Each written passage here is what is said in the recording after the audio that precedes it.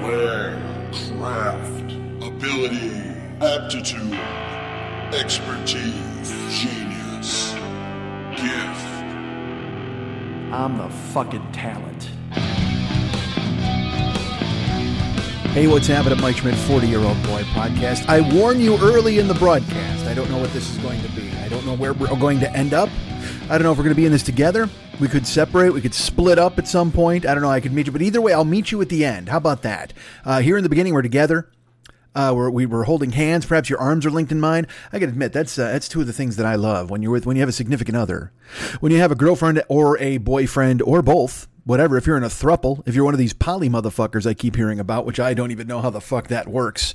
Good for you, I suppose. I mean, and it's funny, whenever I hear about the poly thing, it's always like a guy with like a wife and then a girlfriend. He's like, I got a wife and a mistress, we're poly, we're all in this together. It's very rarely a two-cock arrangement. Very rarely is there a guy who's like, I would totally love to be a throuple with my wife. If I just want to watch her get the fucking railing of her life from some new guy named Rick, then that's fine, I suppose. Look at Rick coming in, swinging his big dick around. Boy, I love seeing my wife take the fucking big Rick dick. That's exactly what I want to see. That's why I'm poly. I got in the poly business because before it's like, look, if it's a guy, girl, guy, then it's a cuck thing, right? Isn't there? It's a guy who wants to watch his wife take a fucking bingo, which is fine. But if it's a guy, girl, girl, it's always like, we're very sensitive. We love one another. It's a poly relationship or a throuple, whatever you want to say. It's terrific. And it's always the guy leaning back in some kind of fucking weird ass David Koresh, The Vow type of sexual arrangement where he's like, yes, oftentimes I'll get a double mouth blowjob and then they'll make me a pie. It's fantastic. But then if you bring another cock into it, it's always like, well, yeah, my wife thought this would be a good idea. I wasn't so sure about it, really. But, I hold on. I'm going to have to put you on hold here because the screams of ecstasy from the other room are drowning me out here as I try to chat with you on the phone about this throuple arrangement that I think you can tell I'm really excited about.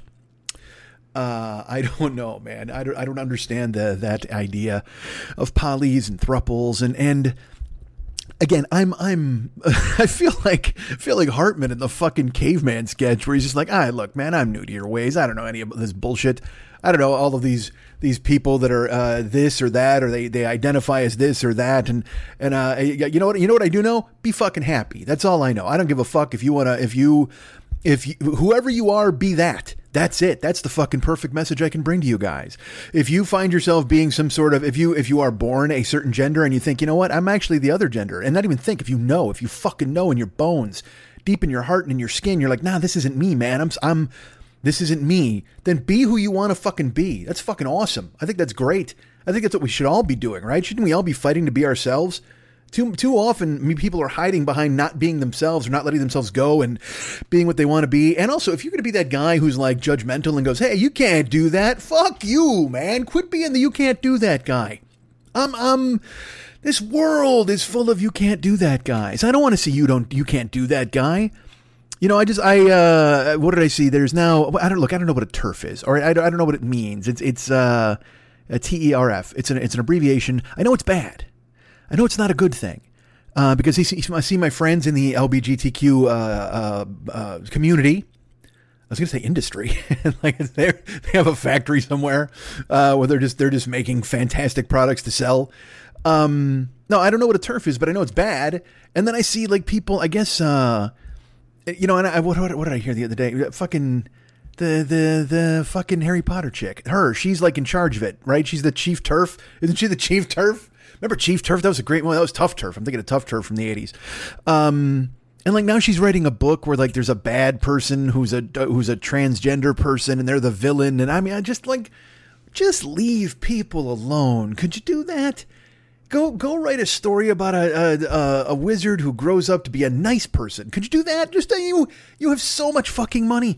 There's no reason you should sit on the top of your money mountain and point out the people you don't agree with or don't like. If I had all that fucking money, you'd never hear from me again unless I put out a book and that book would just be literally rainbows and who's still holding onto their grievances when they're rich? That's the thing that drives me the craziest about like what's going on in the country or in the fucking world. When a rich person is like mad or he's like, I'm going to throw all my money at changing this law. Why? What the fuck? Why? You know what? If I had a ton of money, you know what I would do? Here's what I would do. Not even joking. I would just sleep in a mansion filled with pussy and pizza. That's it. That's all I would do. I would have an on-call chef and a bunch of ladies who, and again, look, I would let them live there under whatever they wanted to do. That would be fantastic. And look, they don't want to like me probably. That would be true poly. Poly, pizza, and pussy. That's how I work my business. But it's like 80 ladies, and they're living there, and I'm just paying for them. I know this sounds gross. This sounds like Idi Amin bullshit. It's probably bad. All right, I gotta go. Let me double back off of this. I don't want to be this guy. All right. I don't understand rich people who are angry. If you're rich, you won. You fucking won.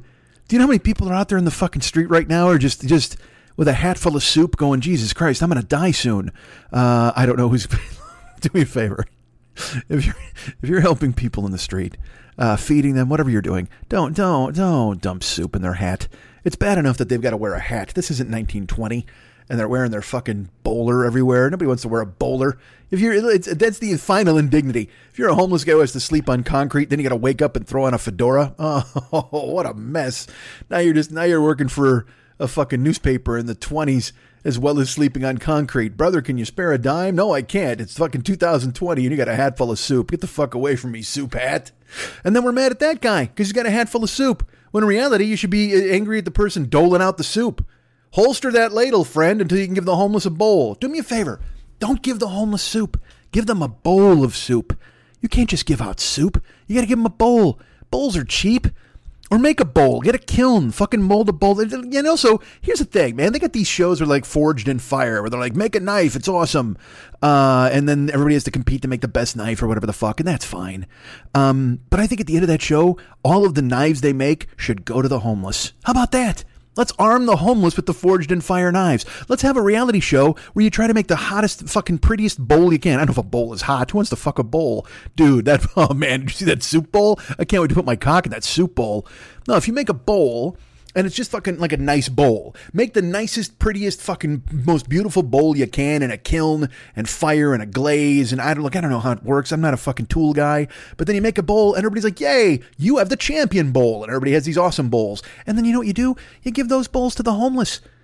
So then when someone comes around with soup in a fucking, like a huge Gatorade jug, everybody's like, oh man, pour it in my homeless bowl. That's fantastic. And look, yes, it is a tragedy that we live in a country where I have to think about giving the homeless bowls. I know that's a problem, right? Normally you'd be thinking to yourself, well, I would love to advance the thinking to where we can give the homeless places to live or cots or somewhere to sleep with a roof and a shower.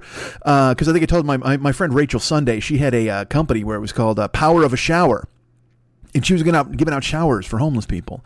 And my God, does that sound amazing. You know, do what you can to help. That's what I'm saying. Help everybody. And look, I got nothing to talk to you about this week. I could not be more disillusioned by what happened this week. This is a terrible week. It just was. We know it was bad. And that's why the fucking show's coming out on a goddamn Saturday. And not that I don't mind being part of your weekend, because we're all working for the weekend, aren't we, folks? Me, you, Loverboy, all of us together. Mike Reno, Paul Dean, and whoever the fuck else, all the other faceless guys that were in Loverboy. I couldn't tell you. I got no clue. I know it was Mike Reno and it was Paul Dean. And honestly, you could tell me that Pat Francis was in Loverboy and I'd go, yeah, maybe. That could be the case. I don't know. I couldn't tell you another fucking guy in that goddamn band. It's like Winger. I know one guy, Kip/Winger. That's it. He's the dude playing bass, looking hot in the 80s, looking weird now with his glasses, but who gives a fuck? I'm sure people still want to rail him, and that's fine. Especially those 17-year-olds. Oh, that's what, you know what 17-year-olds love? They love 87-year-old guys who wrote a song about banging 17-year-olds in the 80s. Oh, that's what they want. Hot guy in glasses with his curly mop playing fucking bass in a bookstore somewhere. And that's not a lie, although not now. Bookstores are closed. Everything's closed. Folks, now I have something new to worry about. I got to be honest. I was worried about Kip Winger and what he'd been doing. I thought he was at least had a career playing bass in bookstores and banging chicks. But now, fucking, what's he doing with his life? The bookstores are closed. What's Kip Winger doing? He saved his money, right? He had to have saved his money. All these guys saved their money, I hope. It's like when Motley Crue, I will say this, Motley Crue cracks me up. All right. And I know, and first of all, let me apologize to all of you. All right, first of all, I'm dating this show. Certainly, I'm a 53-year-old man. If I'm talking about Motley Crue and fucking Loverboy, it's a mistake. I'm sure people are, and it's a mistake. Let's talk about Men at Work. That's one of their songs. You're turning me off in droves, and that's fine. I get that. But Motley Crue somehow, and I don't even know how this fucking, isn't this fucking, do you ever get emails and you're like, how the fuck did I wind up on this list? Yeah, I get 3 emails a day from Joanne Fabrics.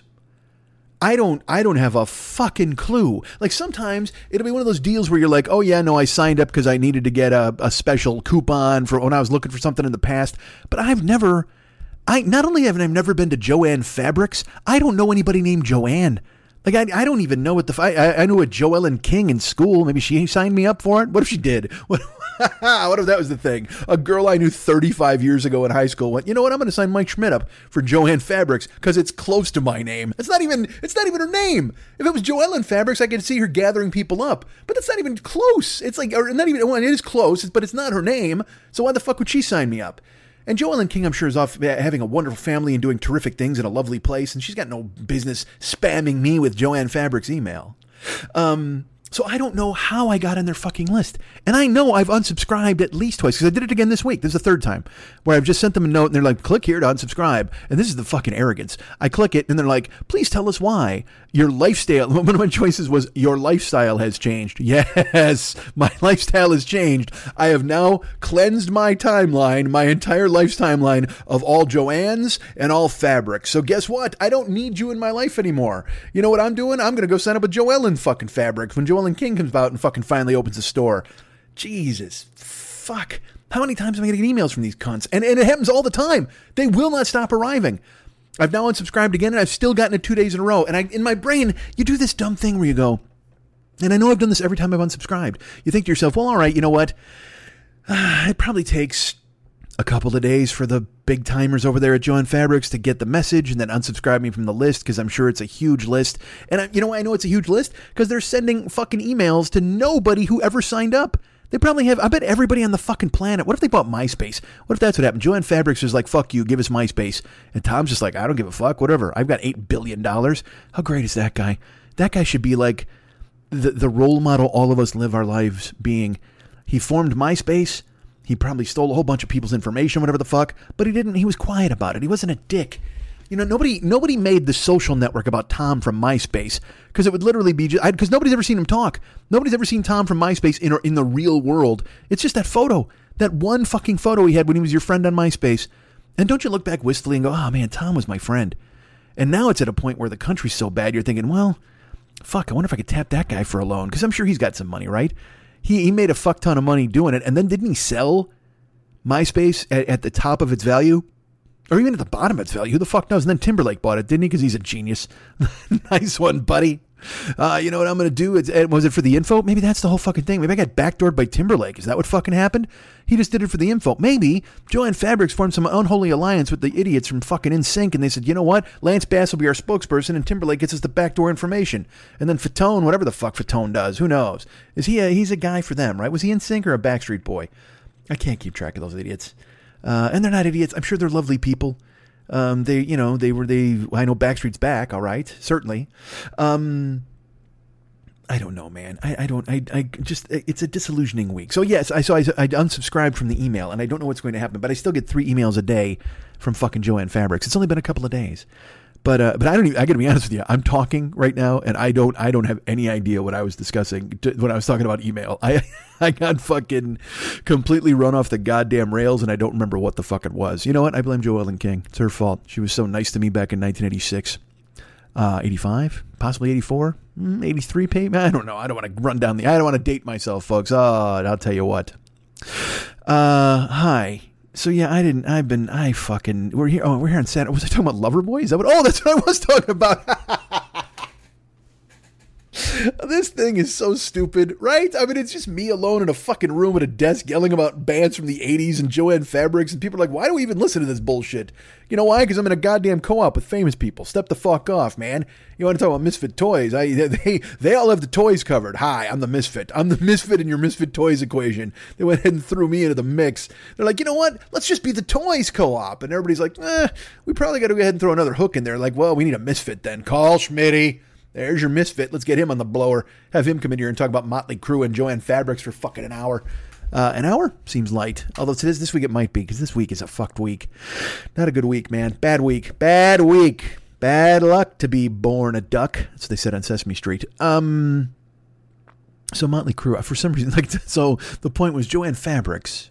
I get emails from them, and I don't know why. But also, I get emails from Motley Crue, and that had to be Like, I must have signed up for some. For them, at least, it makes sense. It's plausible. Like, Jo-Ann Fabrics, I've never needed a fucking needle in my life. You know what I mean? There was not one moment where I was like, oh, you know what I totally need? Yarn. Nobody needs fucking yarn.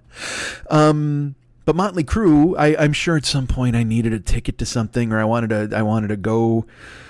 I'm embarrassed, but, you know, maybe there was going to be some 30th anniversary of Razzle's death, and I wanted to attend it. I don't know. I mean, I had to be on a special list.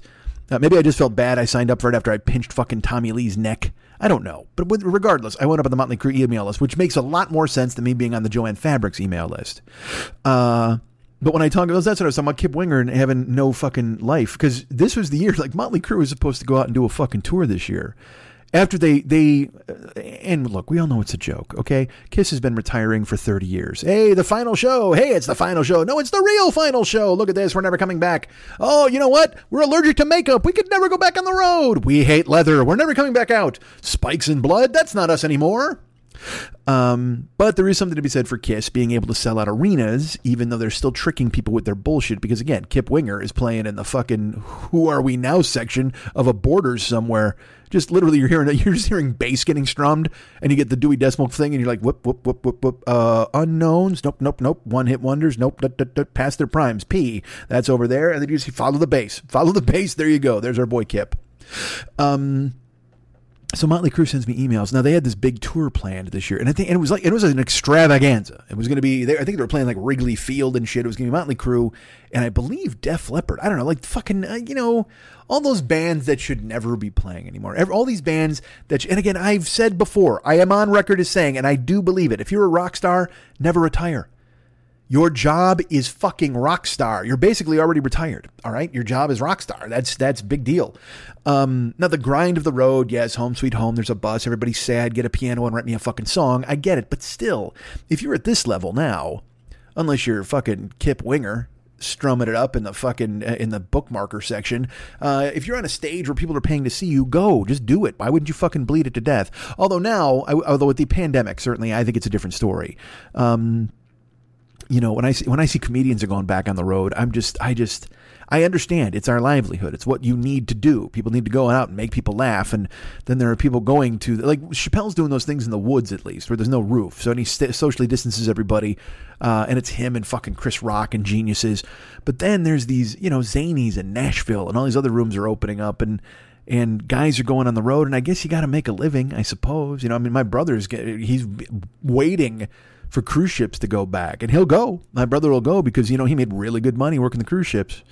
And the world has changed in a position now where you're like, all right, maybe if I wear a mask, I'll be okay. Like, if you go on the road, do you do comedy wearing a mask? If you're in a room, like a closed room with people and they're social, because look, we're not supposed to get, it's supposed to get it through like air transport now. It's like if a sneeze or whatever the fuck. So like laughing, you're just expectorating, I suppose, a spit out of your mouth all the goddamn time. I don't know. It just doesn't seem like a good move. Anyway, Motley Crue was going to go on the road, and they had a huge tour planned, and they had to scrap it, because the germ came, and they're all like, Mick Mars is ready to just fucking die at any minute. And Mick Mars is one of those dudes, like, if the feather from Forrest Gump somehow found its way to landing on his head, he would fall apart like a statue at the end of Medusa's statue at the end of fucking Clash of the Titans. He would just fall apart into a pile of rubble, and they would never be able to put him back together again. And he's the linchpin of the goddamn band. Nicky's, still fucking I'm sure he's not a junkie anymore, right? Nicky's got to have it all together. Nicky's okay. He's died a couple of times. He came back. Tommy's Tommy. And Vince is awful. Oh my God, Vince. And I'm not fucking changing the world by talking about Vince and the horrible things that he's gone through. But at the same time, this dude, he watched his daughter die. He killed Razzle. I mean, I don't blame the guy for having an extra sandwich. If you're goddamn Vince Neil, everybody's like, oh my God, he's so fat, it's terrible. It's like, well, you know what? That guy's eating a whole lot of shit to keep a lot of feelings stuffed way the fuck down. Because again, like I said, watched his daughter die and killed one of his friends in a car accident. That alone, that's a 1-2 punch. That I don't, if you're, and Nicky has I think that's one of the reasons why Vince is so fat and in the band, because Nicky doesn't have the balls to go up to him and go, hey, Vince, maybe you fucking, I don't know, take a lap, get into shape, because Mick is just going to Vince is going to just turn around and look at him and just go, hey, you died twice. Like, you don't have any reason to say shit to me. You died twice and you're here talking to me. I killed 2 people. And now we're having this conversation. So which one of us do you think should eat an entire fucking sheet cake? Huh? Nikki? Yeah, you died twice, but that was your own hand holding the fucking needle. And I don't give a fuck if you're shooting it in the most prominent vein in your cock. Good for you, because you've exhausted every other entry point. But that's your choice. I went out to go to I ran up to get fucking Doritos and killed one of my friends, and then my daughter died as I watched it happen. I don't think you get to give me a fucking speech about how I fill out my leather vest. So that band's always a creative odds. They're always going back and forth on one another. But they were going to go on the road, and I remember I laughed when it happened because they had this huge... I don't even know why I cared. Because, you know why? Just because, again, as I've said before, I don't like being fooled. I don't like people lying and saying dumb shit. Don't say you're going to retire to try to sell 1 million tickets, and then all of a sudden you're like, hey, by the way, we're not retiring. Even though we know you're not retiring. It's just that thing where you think we're stupid enough to think that you're retiring, and you shouldn't be retiring anyway because you're a fucking rock star. Just go play whenever you want. You don't have to put out new music. You have... Motley Crue has 13 songs that people want to hear. So go out and play those 13 fucking songs 15 times a year. And that's fine. Your nuts covered. I think, depending on if they play fucking stadiums. They would sell out stadiums, right? There's enough of you people out there who would watch Motley Crue in a stadium and be like, yay, right? Don't you think? I don't know. But they were going to do this fucking tour, and then I get emails from them because now the tour's off. So now they're doing this thing where they're trying to sell... like the worst merch you could ever imagine. Like, you know, Motley Crue ping pong paddles and Motley Crue fucking socks. Like they've just branched out into anything because Kiss did that and good for Kiss. Kiss made sense though.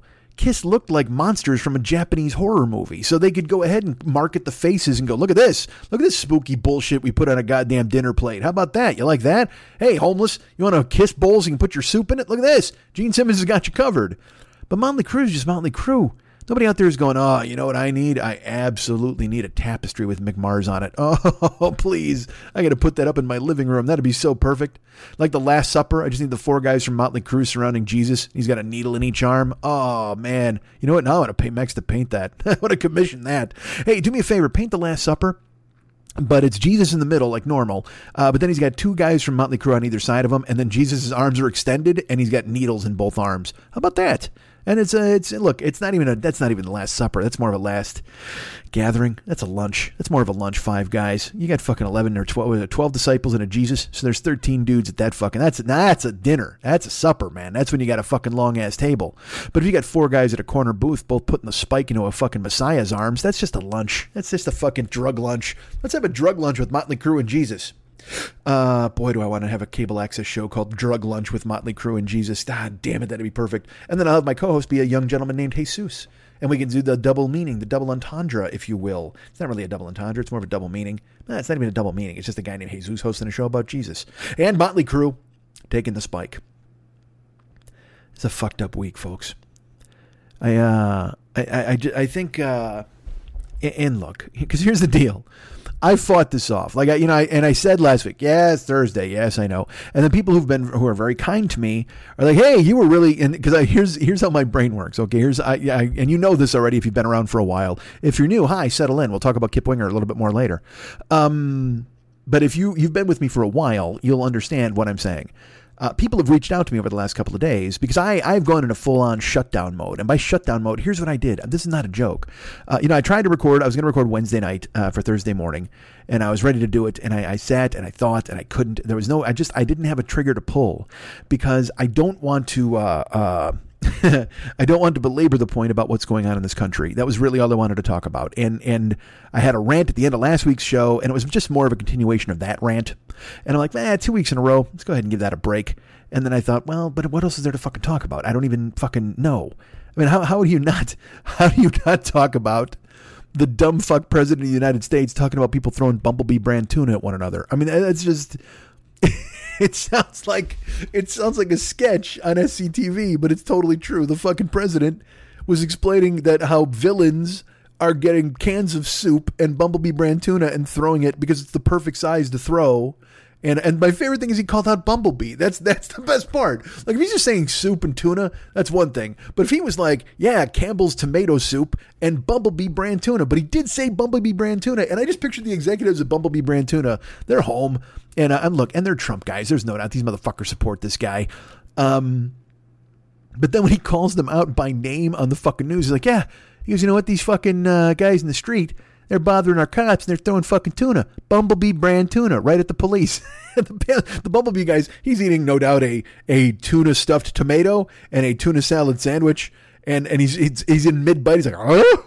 And he looks at the television set because he can't decide whether it's good publicity or bad publicity, because now the Bumblebee brand tuna guy has been thrust into the Antifa versus white supremacist battle. He has no idea what to be. Is he like, all right, do I disavow the president in his comments? If I do that, then I'm going to lose a huge chunk of the mayonnaise eating population. However, if I say, no, this isn't happening, and then one cop gets winged by a fucking Bumblebee can, they're going to put it on the news and I'm going to get crucified.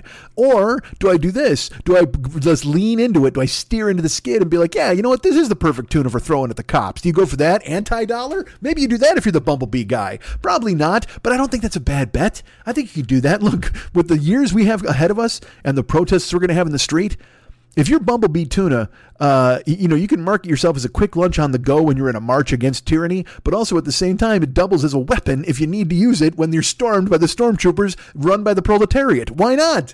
Go ahead and pitch yourself as a snack/weapon. There's not enough of that in this country. We need Doritos, you know what, sharpened to a razor's edge. So not only they're like, hey, eat these delicious nacho cheese Doritos, and just in case you're stormtrooped by cops, they become shurikens and you can throw them, they'll stick through body armor. We need to do that, man. Let's add some sort of space age polymer to the Dorito along with corn. So it's not only delicious, but if you throw it, it'll cut a bitch. How about that? Let's do that.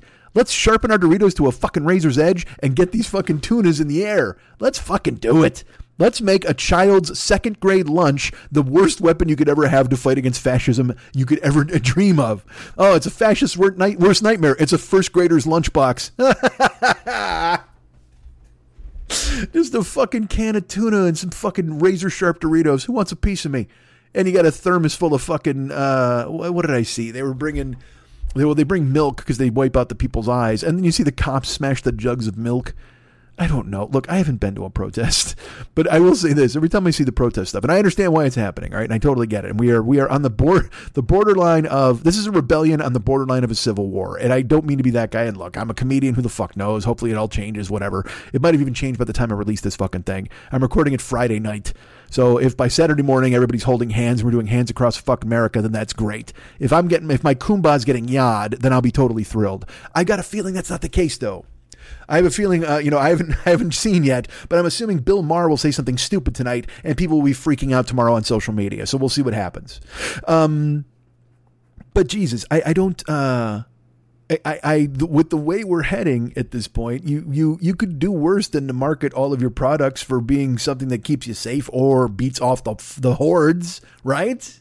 And I guess you got to pick a side, because that's the thing. It doesn't matter anyway. No matter how you market yourself, they're going to find a way to fuck with you at some point. But I think if you're the tuna dude, yeah, be the guy. And if you're, you know what? He didn't even say a brand of soup, but if you're a brand of soup right now that doesn't have a good market share, step the fuck up. Like I see Progresso. I haven't even heard Progresso mentioned. I get Campbell's, I get Chunky's, I get all those. Dude, get a fucking Progresso soup to step up and go, yeah, man, we're the perfect fucking anti-fascist soup.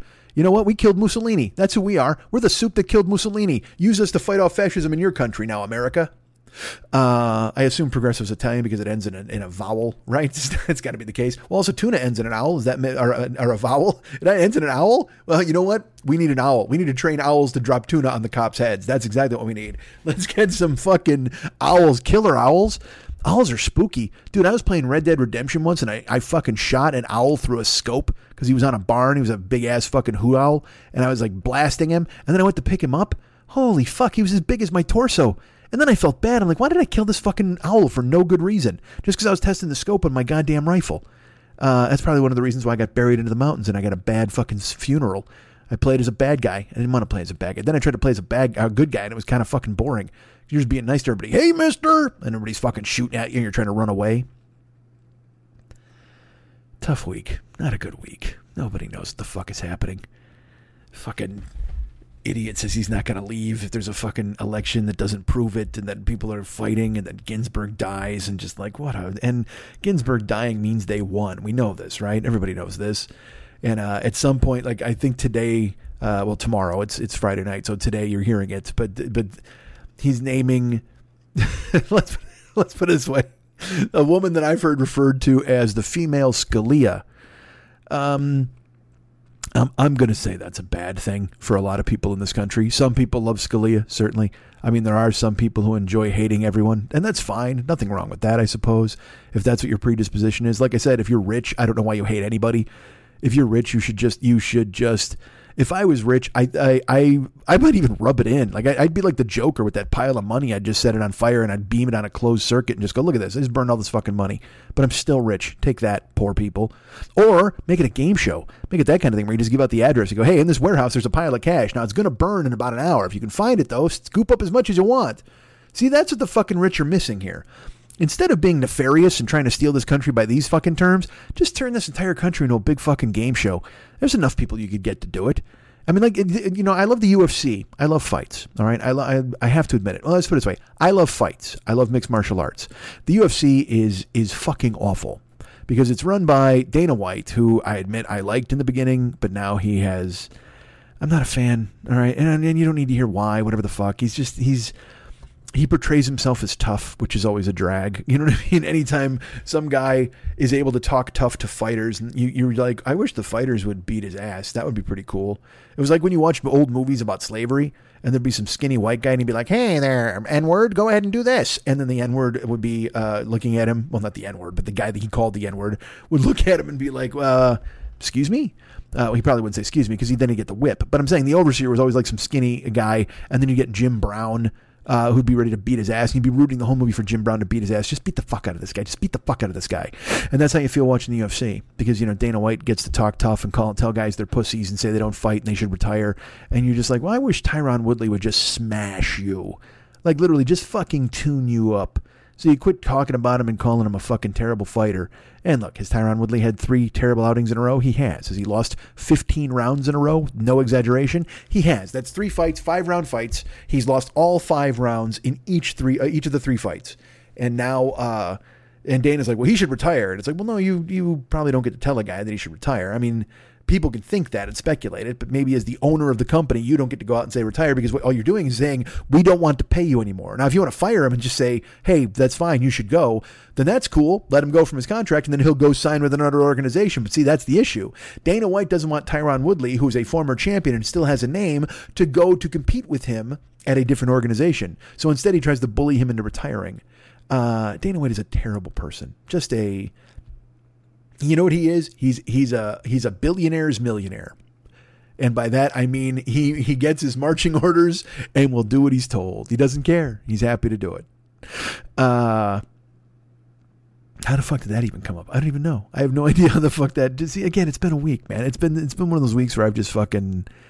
you can see it all falling apart. All of it. And you don't have any idea how to fix it.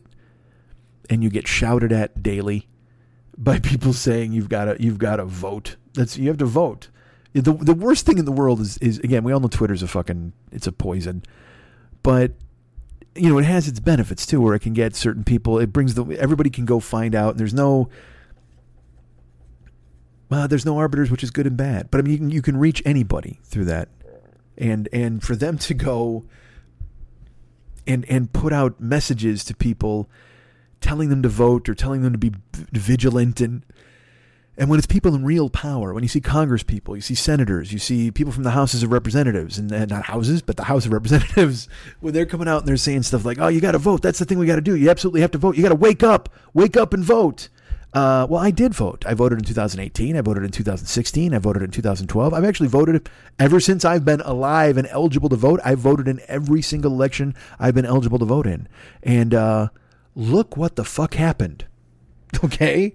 As a matter of fact, I voted for some of you people, and you're now shouting at me to vote like that will fix anything. Well, guess what? I voted you in so you would do some of the fucking work. What are you going to do? Quit yelling at me to fucking... Like, I'm going to solve this. This is the greatest cop-out in fucking history. When people... And again, I did not want to talk about this. I didn't. You know what I want to talk about? Lovely stuff. I want to talk about sea otters. I literally this week, it was Sea Otter Week on the Shed Aquarium's Instagram page, and I have been looking at them all the time. I cannot wait. When I see an update where they're going to show a sea otter and he's sitting up, oh my God. When they show them holding hands, how great is that? Because then you look around, you're like, all right, yes, there's fascists in the streets, and there's protesters being murdered and people getting run over by cars and people saying, well, if you didn't like it, you should have got out of the road. And there used to be a commercial in the 80s, and I think I've talked about this many times before, where it was like a mom, and she was being beleaguered by her kids, and all of these terrible things were happening, and the dog took the laundry right off the line, and dinner had burned, and the mom just went, Calgon, take me away. And then she'd go into a bathtub with these cheap Calgon bath beads that formed a giant amount of suds and like 10 candles, and she'd just be in the bathroom with the door locked. And it was...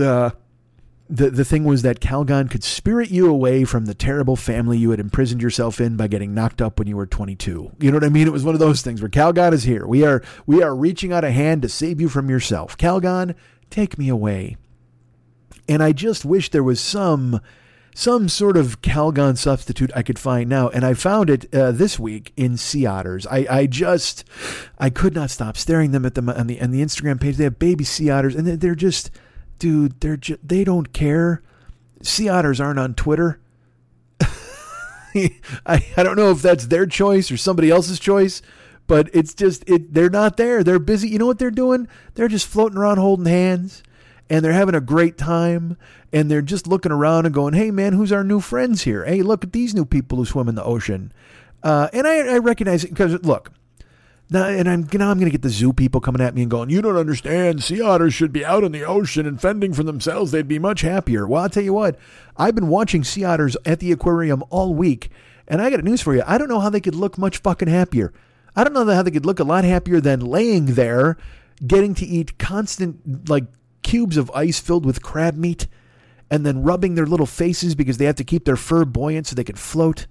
And then looking around and finding another new friend there, and then they hold hands, and then they float over. Then they give them an entire crab to bite. And also, did you know this? Here's another thing I learned this week. Sea otters have the bite power of a Tyrannosaurus Rex. And that's science. That's not me. That's not me telling you some bullshit. Go look it up. A sea otter has the same bite power per capita, per square inch, as a Tyrannosaurus Rex. If a sea otter was as big as a horse, it could bite through a car. Are you fucking kidding me with that? You got to be happy. Be lucky the sea otters aren't growing. Because eventually the sea otters are what's going to fix this. They're going to just be like, yeah, you know what? Fuck this, man. I'm tired of hearing your bullshit. Isn't it? I talked about this before. Let the animals just fucking take it over. The animals have to at some point just go, you know what? There's got to be one like smart animal out there who learns how to use a gun. That's all we need. We need one bear who knows how to use a gun. And he'll be like the fucking Jesus of the bears. And he'll be like, all right, man, fuck these guys, right? And everybody will be like, rawr. And he'll be like, exactly. But also, we have guns now. And then he'll teach. Because here's the thing. That bear will be smart enough to know that he knows how to use a gun. And I want to be around when it happens. I want to be around when he kills some fucking hunter, right? Okay, and they're tearing him apart. And he's just got a mouthful of fucking Jethro spleen. And then he's like, all right, hold on a second. What's this thing? This is the thing that's been tormenting us for fucking ever, right? And he picks up the gun, and he kind of looks at it, and he actually does the thing where he looks down the barrel, and another guy's like, no, don't! But he doesn't realize this guy's got it all together. He's been waiting for this moment. And he flips it around, and he doesn't know what to do yet. Okay, he doesn't know what to do yet. But over the course of weeks, he's got it in his fucking cave, and he's looking at it, he's flipping around, and all of a sudden then he realizes, you know, oh, wait a minute. Well, there's some way he tries to realize how to, he like pushes on it, he's trying to figure out how to use it, and then he realizes what the trigger's for, and then he puts his bear paw around it, and he pulls the trigger, and they're in a cave, by the way, they're not outside, and it's just this fucking huge noise, like a gunshot, and it echoes, and all the other bears are like, fuck, dude, what the fuck, man? We're trying to sleep. And he's just got wide-eyed, and he looks and he goes, fellas, things are about to change. And then he gets all the bears together, and he's like, all right, here's what we need to do. And he shows them all. He trains them. Because that's the thing. He's not crazy. He's not dumb. It takes him weeks to figure it out. But then when he finally figures it out, he realizes, you know what? I can't rush this. I can't be the only one who knows how to use one of these things. And that bear then fucking talks to the other bears. And he's like, all right, check this out. And he shows them, man. He shows them how to fucking pull a trigger. And it would have stopped there. The bears would have been like, oh, man, we got this one gun and whatever. But then they're like, you know what we need to do? Let's lie in wait. Let's fucking eat some hunters and then steal more boomsticks or whatever the fuck and kill everybody. And they're like, you know what? Is that a good plan? Yeah, we'll fight back. I'm tired of being rugs. Aren't you guys tired of being fucking rugs? Let's fight back against these motherfuckers. And then Jesus Bear is just like, let's do this, man. So then they fucking start killing hunters. They start thinking. They start using tools. They start setting nets and shit like that. Then they catch some hunters. They rope in some guns. And then eventually, like 5 of them go and knock off a gun shop. And they steal all the fucking ammunition. And they're giants. You know, and let's put it this way. I will tell you this. They don't tip their hand. When they storm the gun shop, they don't use guns. They just storm it as bears like, rawr, and they fucking chomp the fuck out of everybody. And they look at one another and they're like, all right, is everybody dead? Because they can't let their plan out of the bag. And the bears fucking killed all the dudes at the gun shop. And then they just steal all the guns. They just start sweeping all the ammunition and shit and all the fucking guns. And they carry them to the woods. And then they start teaching other fucking bears how to use them. And then they teach the kangaroos how to use them. Oh, that's right. You thought to yourself, well, just the bears? No. No, the bears need an ally. The bears recognize what's going on. They need to get the kangaroos on board. The bears get because the kangaroos are also sitting straight up and they're also fucking muscular. God damn it. You see them flex and you give a kangaroo a gun. Can you imagine a kangaroo with a gun? Is there anything scarier? You thought a bear with a gun was spooky? Look at a kangaroo with a gun. And why did they pick the kangaroos, you ask? Because they got the pouches for the ammo. You're goddamn right.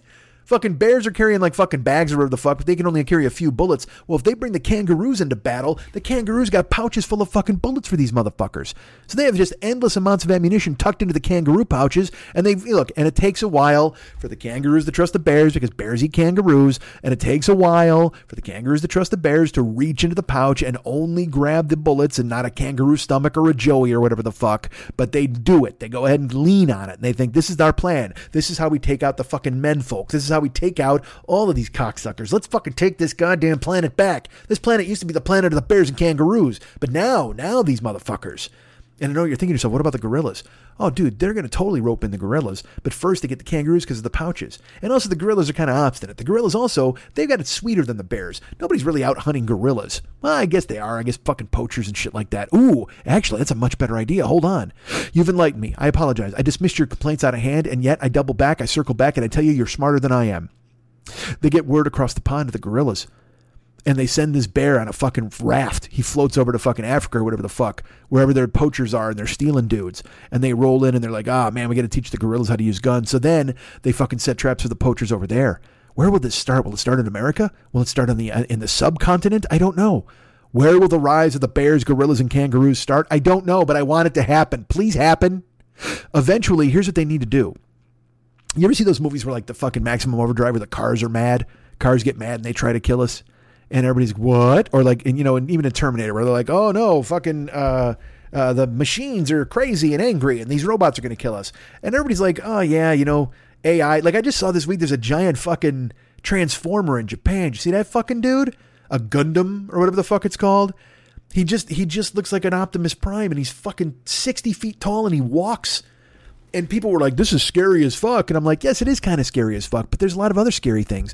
Like if someone learns how to talk to spiders and get them to kill everybody. Because there's a lot more fucking spiders than there are 60-foot Gundams in the goddamn world. I need to become a Dr. Dolittle who trains the animals to be mean. See, that's the problem is Dr. Dolittle was all like, I can talk to the animals. And it was stuff like, hey, rabbit, how are you this morning? And he's like, well, I don't know. I don't feel so good. I got a bad rabbit back. And Doodle's like, that's fine and dandy and jovial. And here is some cheese. And he's like, I'm not a fucking mouse. I'm a rabbit. And Doodle's like, oh, I'm sorry. Here's a carrot. He's like, all right, I will let you live. And then he fucking hops his leap ass into the underbrush and chokes down a Doolittle carrot, which is totally fine.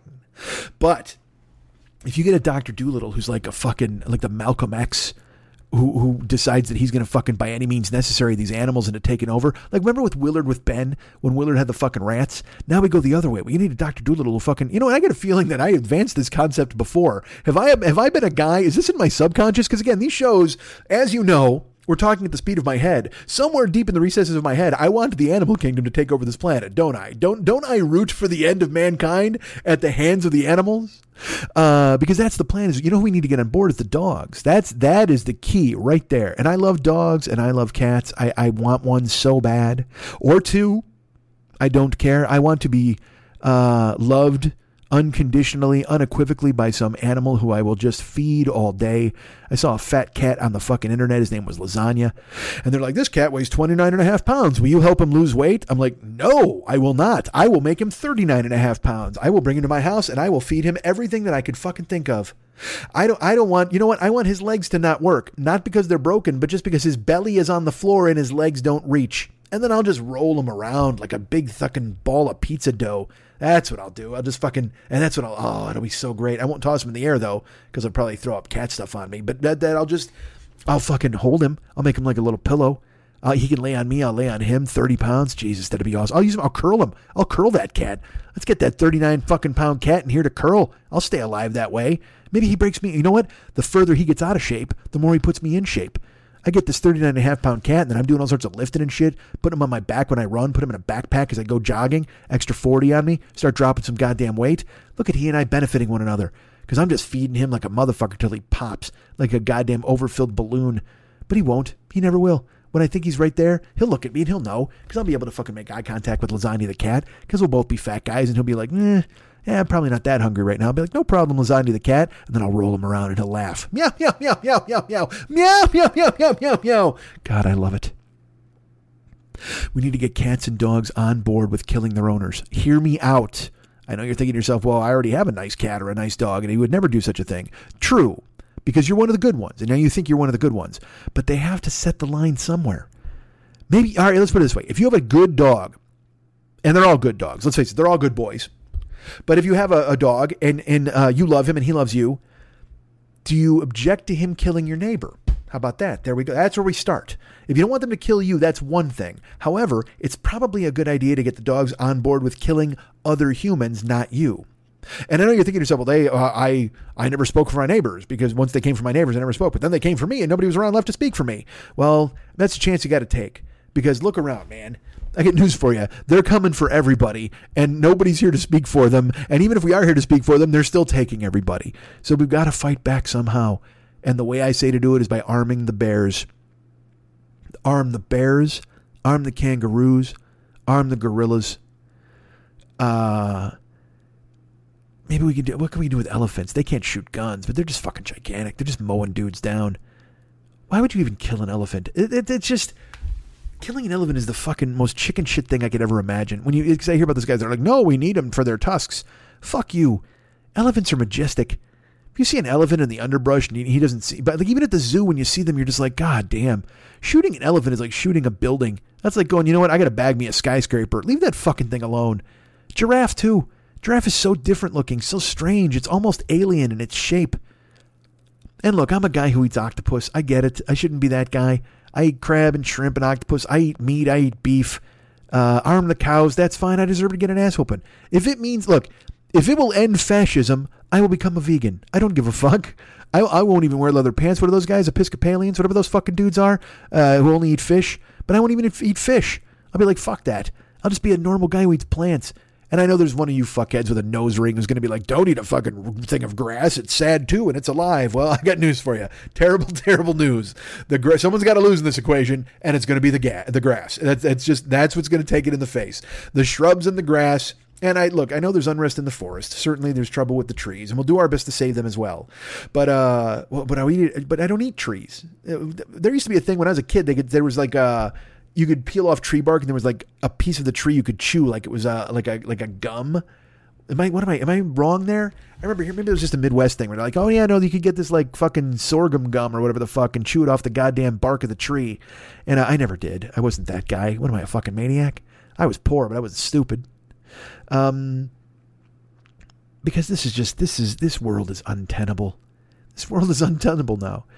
The fuckneck is like, yeah, I don't know, man. I don't know if I'll leave office. I don't know if I transfer power because I don't know. It might be rigged. Who the fuck knows? Fine. Don't transfer power to Biden. Transfer it to armed bears. Let's turn this country over to armed lupines. Let's do that. Let's get them in the fucking mix. I would vote armed bear. Everybody's like, Biden, Kamala, 2020. Fuck you. Bear gun 2020. That's who I'm voting for. Bear gun. Bear-roo. Kanga bears. I'm voting for Kanga bears.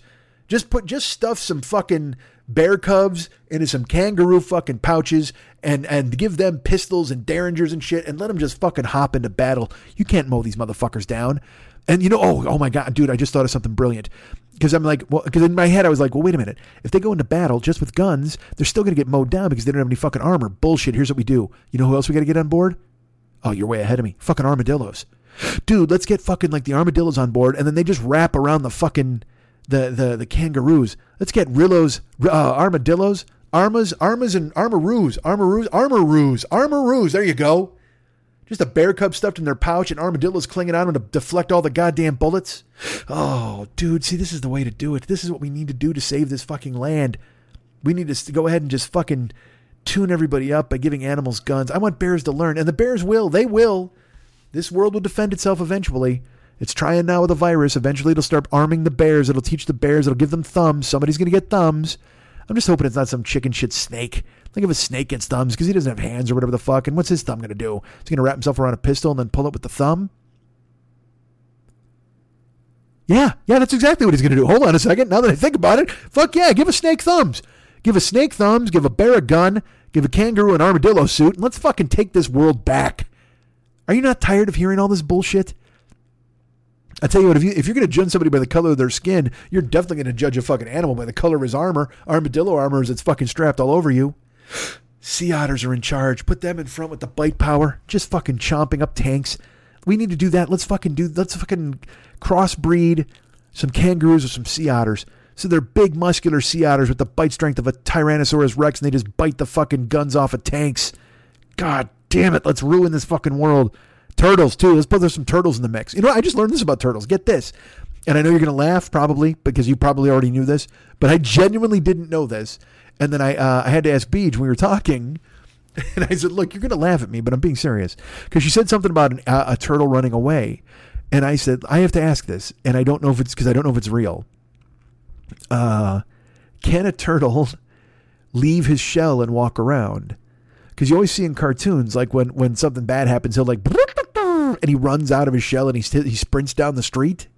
And then he comes back for his shell later and he jumps in. There's always like I know there's not an engine in his shell. I know there's not a fucking pantry. I get all that. But I thought maybe he wore it like clothes. Like, was his shell, did he wear his shell like clothes? Was that like, this is what I choose to wear today? Because you ever see those crabs, those like hermit crabs that climb into a beer can and they're like, haha, this is me now. Everybody's like, you're not a Ham's crab. And he's like, fuck you, I'm totally a Ham's crab. I would have been a Michelob crab, but it was a different party. And everybody's like, all right, whatever. And then he just walks around with like the Ham's candy, like boom, boom, boom. And he's like, and he's excited. He's a party crab. He's a fucking party crab at that point. Because they can go ahead and just change and whatever they fucking back their ass into, that's their new clothes.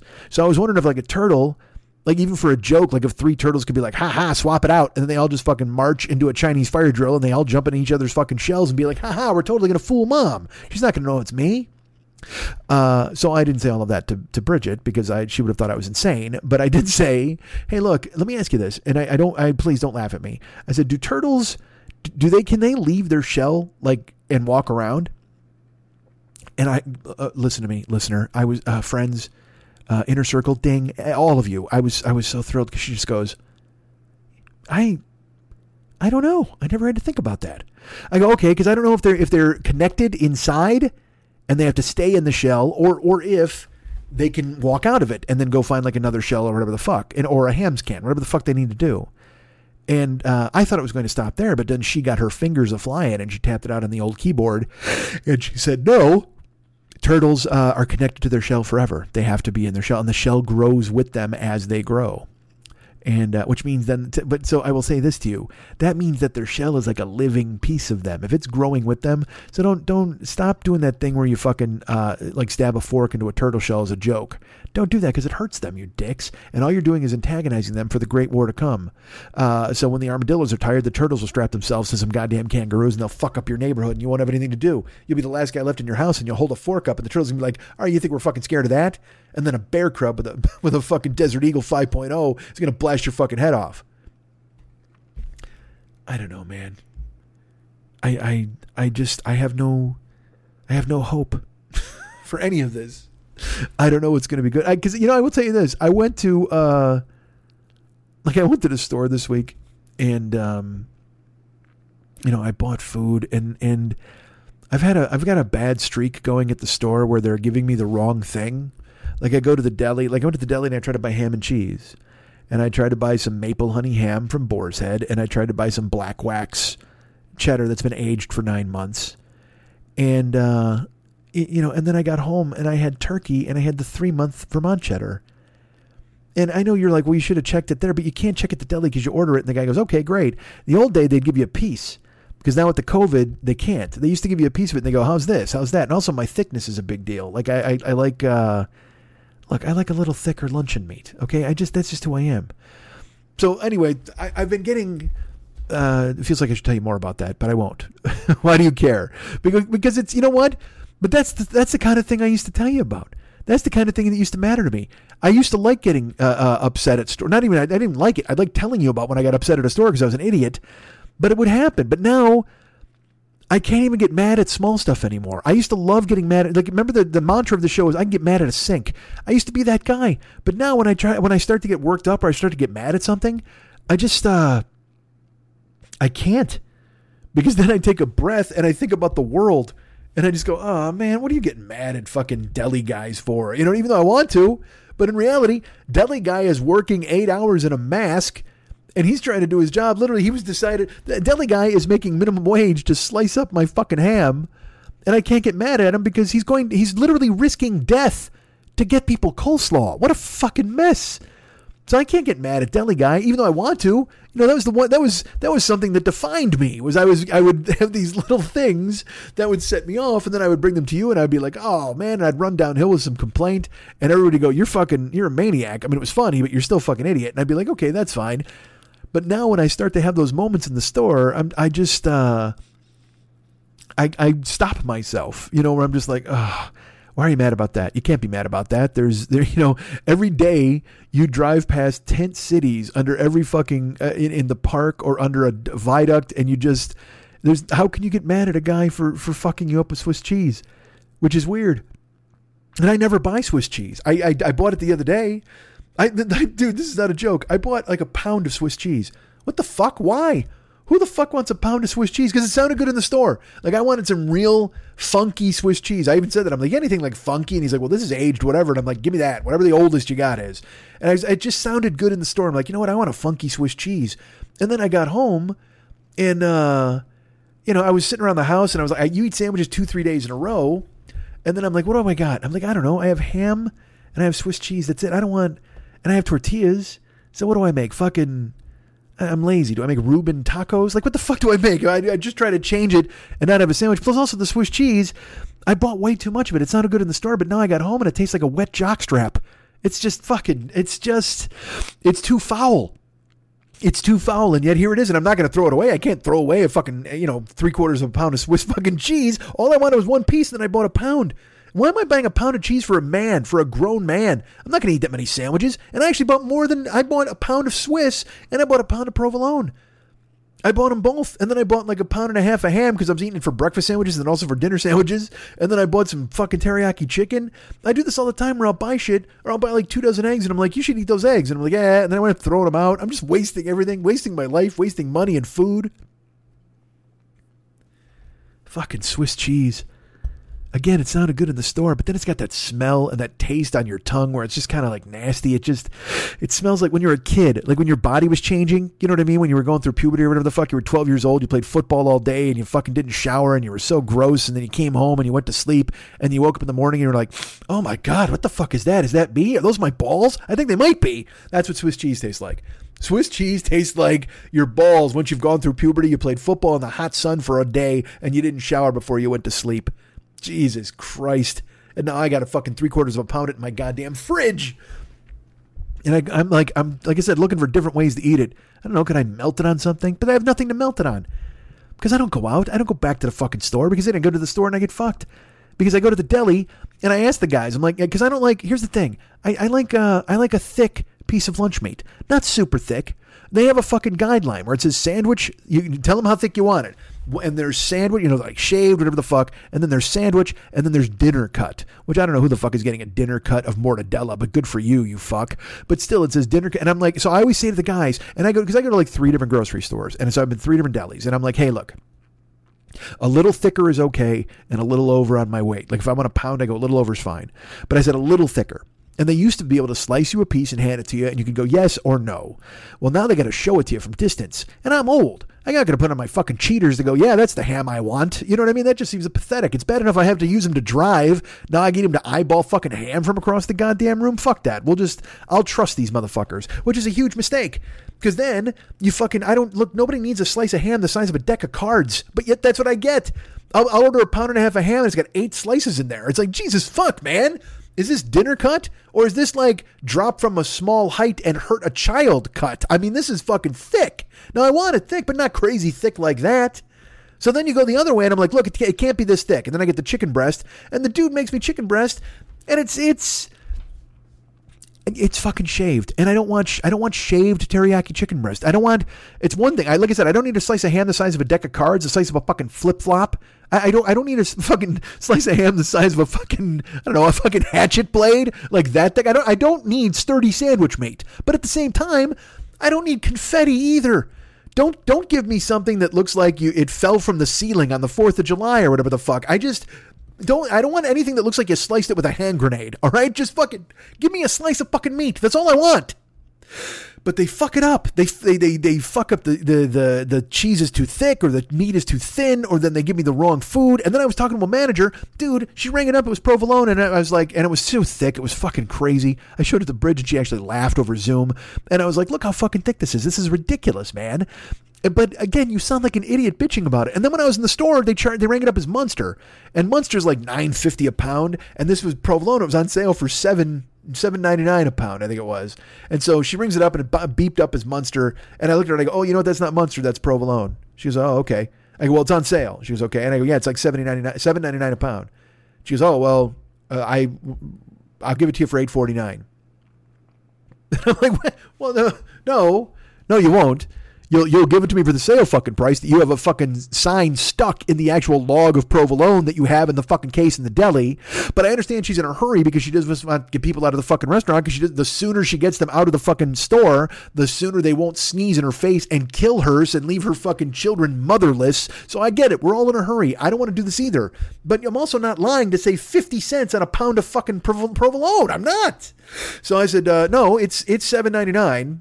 And I said, if you want, I'll go check. And then she's like, oh, she got mad. Wow, fine. And she gave it to me. She goes, I gave it to you for $7.99. And I wanted to go, yes, because that's the fucking price, man. Don't fucking look at me like I'm fucking up the program here by getting the cheese for the proper price. Talk to the fucking idiot who doesn't know what the difference between Munster and provolone when he prints out the goddamn ticket. But I can't get mad about that anymore. Because we're about to have a Truth Commission drag me under a fucking hot spotlight and ask what I've said about the president over the past 6 months. It was a lot easier when I could get mad at fucking meat. I could be angry at cheese. I could be furious at breakfast waitresses. I could be so disappointed in the thickness of syrup. Didn't you like when I could be mad about that? I enjoyed talking about arming the bears or getting a fucking otter the size of a goddamn hippopotamus who could bite through a Buick. That's fun. But instead now I have to talk about the Magna Carta.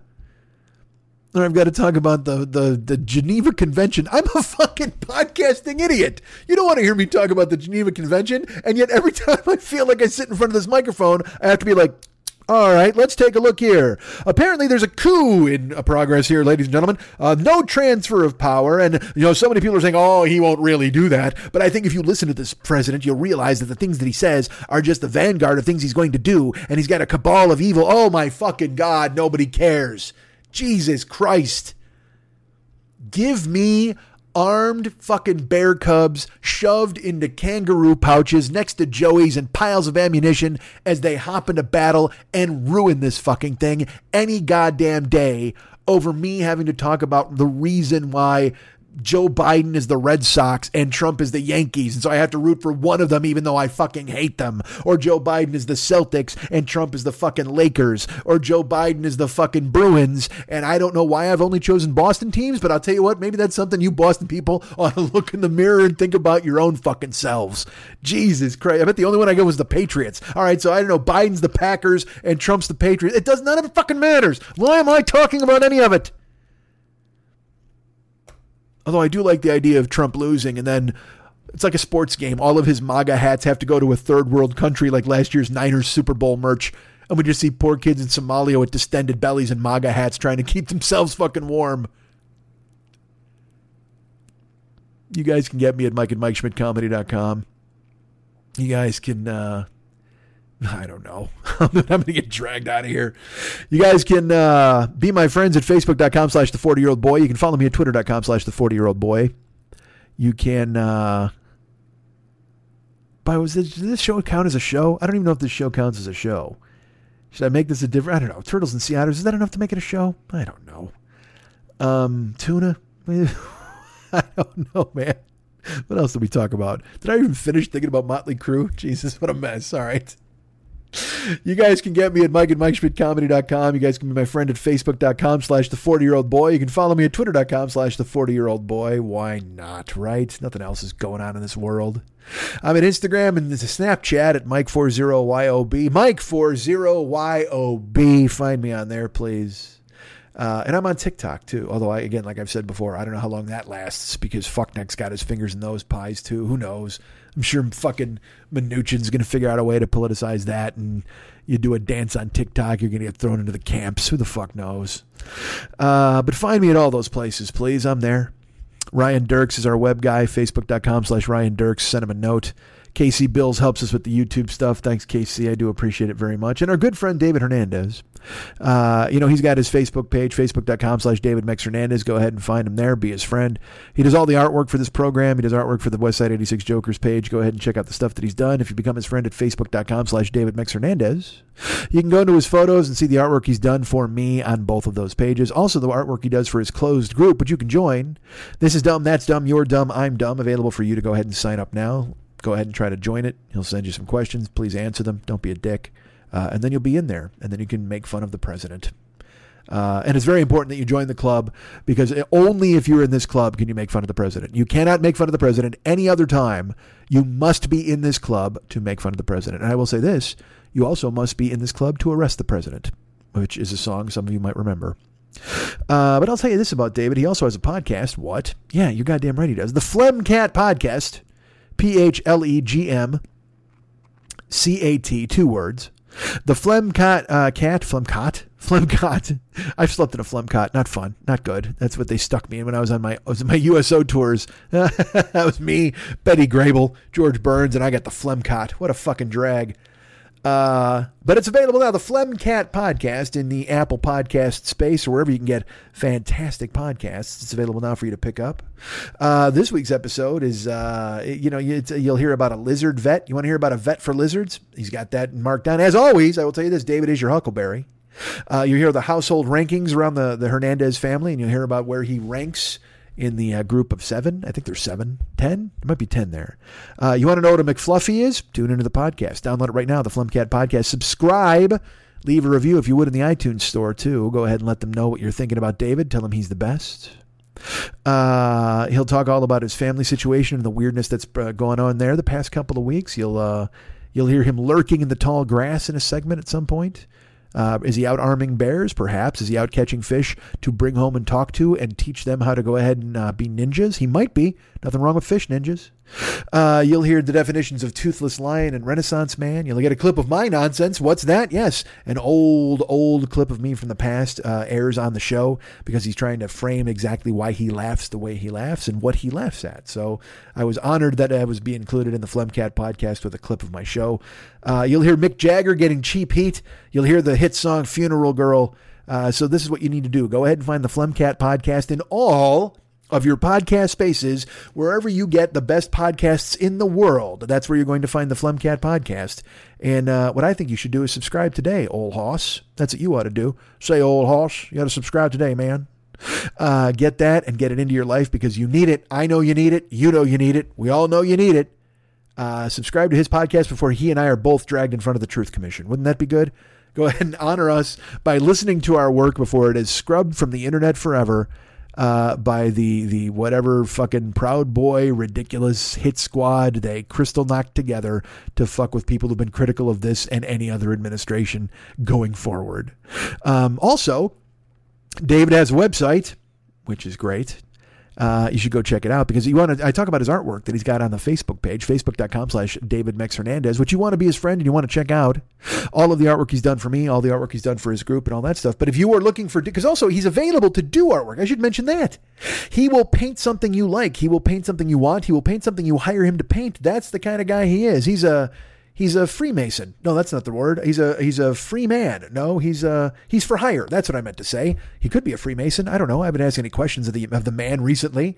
I don't know if he might be a Freemason. And now that's even more of a reason for us to get pulled in front of the Truth Commission. Check him out, man. David Hernandez at his website. Well, first of all, go to facebook.com/DavidMexHernandez and see all the artwork he's done for me, but also, and download the podcast, the Phlegmcat podcast. But then, please make sure you go ahead and check out his website because he does all sorts of cool-ass artwork on there, and you can hire him to do oils. You can hire him to do watercolors. You can hire him to do whatever art you would need to do to hang in your foyer or in your office or in your bathroom on the wall, wherever you need jazzing up. Our good friend David Hernandez is available to do whatever you would want him to paint. If you want to paint a painting of yourself sitting on the toilet that you can hang above yourself sitting on the toilet, he's happy to do it. That's his milieu. That's his oeuvre. Get this man and his oeuvre into your life by going to his website today, artbydmh.com. That's artbydmh.com.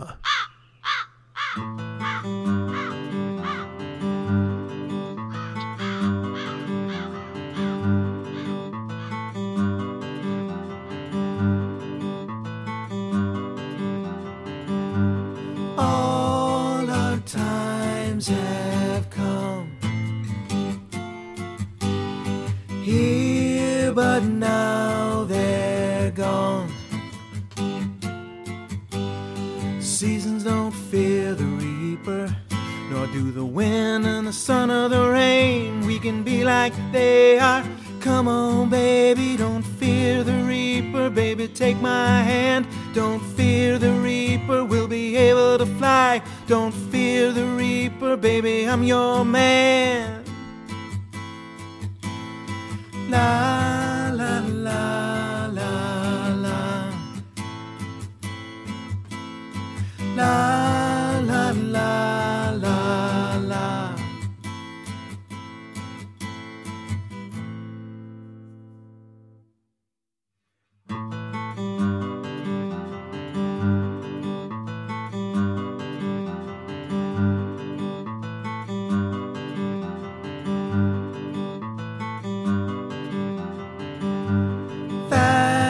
Valentine is done here, but now they're gone.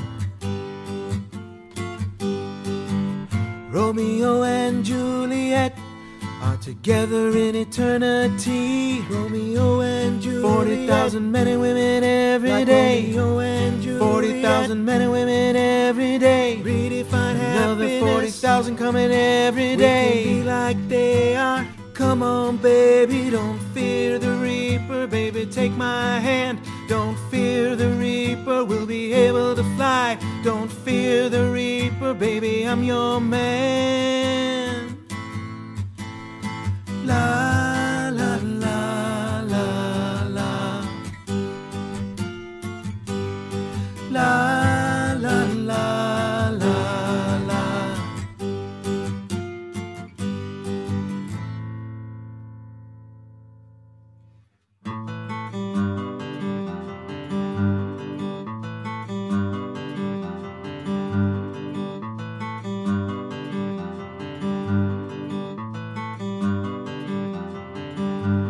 Love of two is one.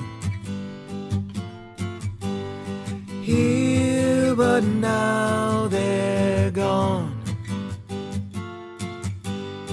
Came the last night of sadness, and it was clear she couldn't go on. The door was open and the wind appeared. The candles blew and then disappeared. The curtains flew and then he appeared. Don't be afraid, come on baby, she had no fear. She ran to him. They started to fly. They looked backward and said goodbye. She had become like they are. She had taken his hand. She had become like they are. Come on, baby, don't fear the reaper. La la la la la. La la la la la. Have I mentioned that I have no power? I probably should have. I don't know why they keep turning to me and telling me I have the power. Hey, you should vote. That would be awesome. And then they all vote to confirm another Trump judge, and they go, oh, this Supreme Court thing, huh? You ought to vote. All of you people out there should vote. All of you people with no power whatsoever should vote for us to give us power that we won't use. Won't that be great? See, this is why I didn't want to talk this week, because that's all that's in my fucking head. That and escape routes to Canada. Looking for a way to dig my way up there. That's what I'm going to dig. I'm going to go underneath. I'm going to go under the ground. I don't think I can go over the border unless I can. What if I dressed like a Canadian? What could I wear? I get a toque. I can get a toque. I can put on some fucking big soup strainer mustache. You guys got those up there, like weird lumberjack dudes, probably. And I'll bring a hockey stick. And I'll just, you know what? I'll dress like there was an old WWE wrestler named The Goon. I'll just dress like him. I'll just wear like wrestling boots that look like skates. I'll wear a nondescript jersey that is not team specific, and I'll have fucked up hair, and I'll knock a tooth out. Who wants to knock my tooth out? Now look, now we're talking.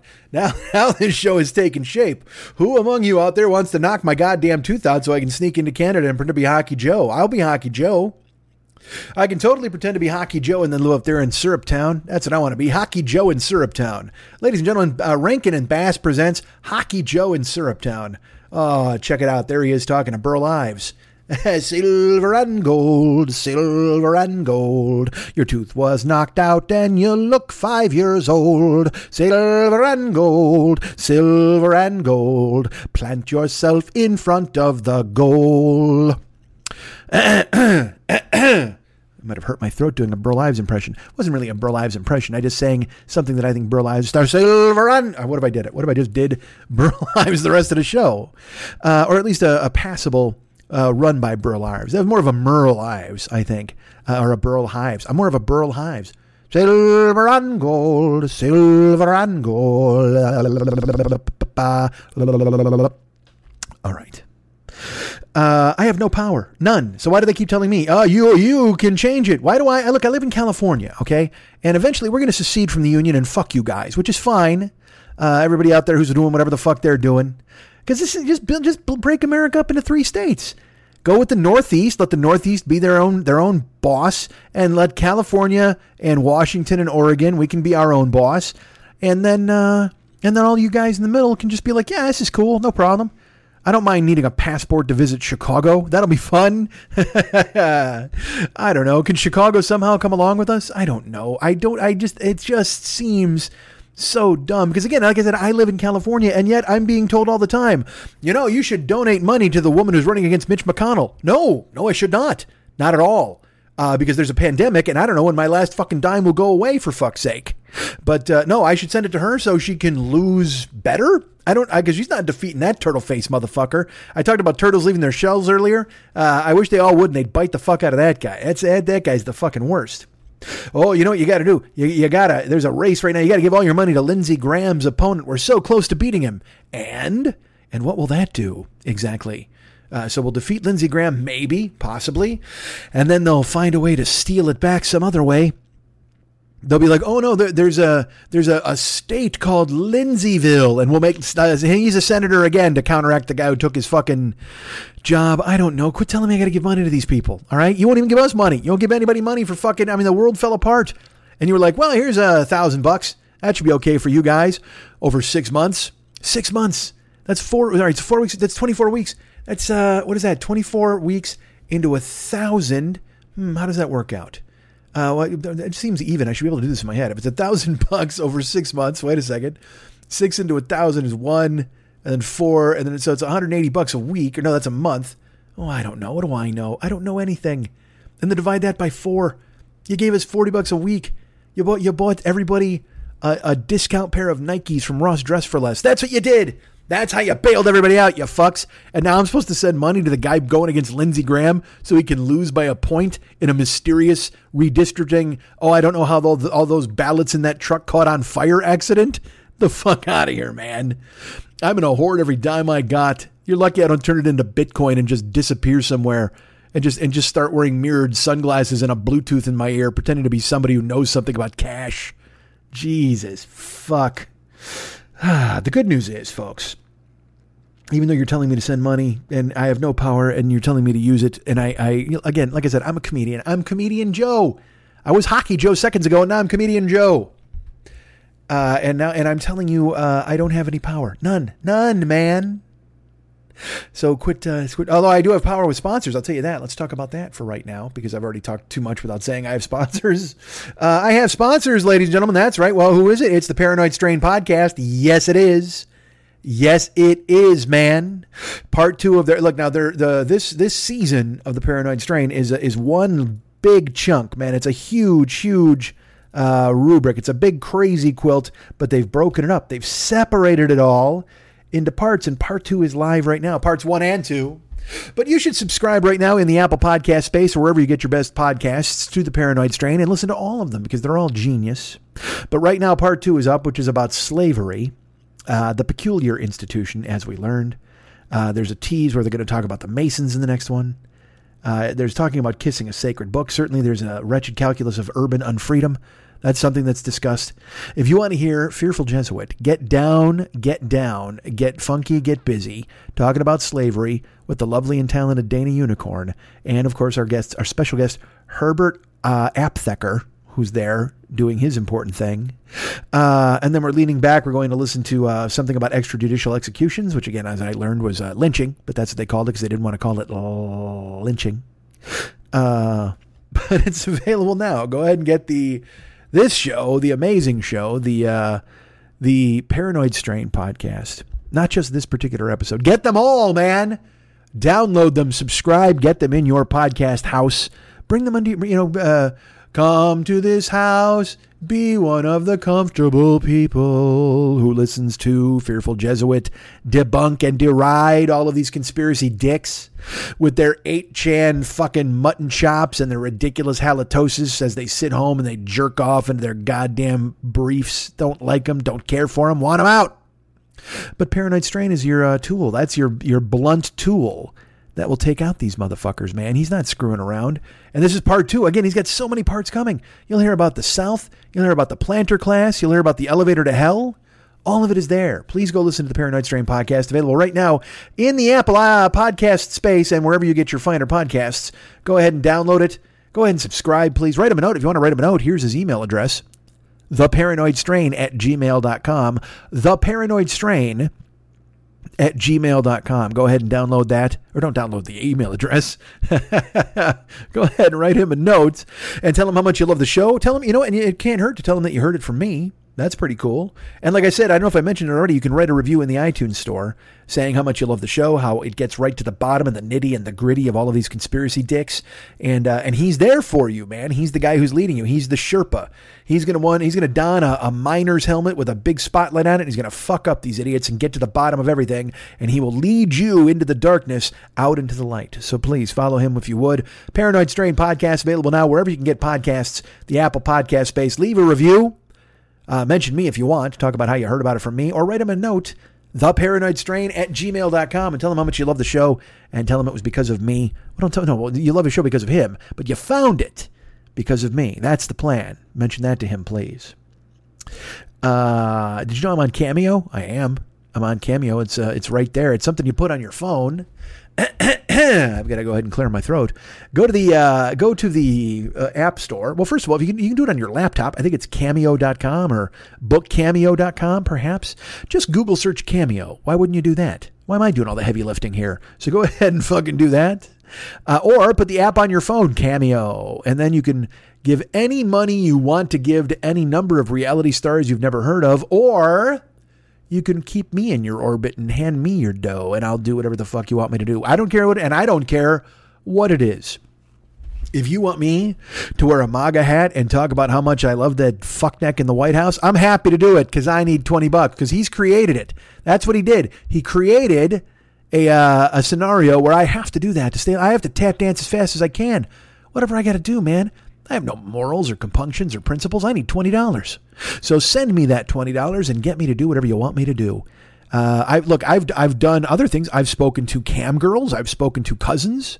I've spoken to daughters and sons. I spoke to a kid whose dad misfired in a purchase that can only be described as divorced father with kids on weekend thinks they might like this and they don't. I don't know what he was thinking, but he hired me for it and good for him. I never heard a word from him or the kid or anybody afterwards. And I mean, that was a bad one. That one I talked forever. That's another thing. I'm going to stop belaboring the point on these cameos. I talking so long, it's just because then I'm going to make you sit there and listen to me for 20 minutes. That's just dumb. So I'm going to be concise. You book me $20, get you 20 seconds. How about that? You want 20 seconds? I'll give you 20 seconds. Go ahead and hire me. Whatever you need me to do, man. If you want me to call your boss and tell him you're sick, if you want me to tell your wife that you're just not feeling it anymore and you want to leave, and that's a shitty thing to do. Don't do that. That sounds awful. If you want to tell your husband the same thing, God damn, is that brutal? That just seems like a terrible thing. I've broken up with, I've been broken up with my entire life, and I didn't really break up with somebody. It just kind of ended. I sort of broke up. And then kept drifting back. It's a long story. But anyway, I know the pain of it is my point. I know the pain of it so well that I never did it really as cleanly as I should. But that should not deter you from hiring me to do it for you. I'll be a clean breaker upper for you all the goddamn time. I break it with thee. I break it with thee. I break it with thee. And then I throw dog poop on your shoes. I'm happy to do it. Hire me for that task. Or if you just want me to tell your kid you love them. If it's an uncomfortable conversation for you, I'll pull out a roll of virtual mint lifesavers, pop one into my mouth, throw one at the lens of my phone and go, hey, your dad loves you. Hit that free throw, you fucking dope. And then you'll be like, yay, he loves us. Everybody will be happy. Bring me into your circle, whatever your family needs. If you want to tell your dog he's great. If you want to tell me you're a bird, he's not. I'll shit talk a bird. I don't give a fuck about that. You got a sparrow that needs a chewing out? Hire me on Cameo. You got a cockatiel that needs to be told to go back to its own fucking country? I'll do it. That's right. I draw a line in the sand. I'm building a wall to keep cockatiels out. And I'll chase the ones that are here right out to where do they live?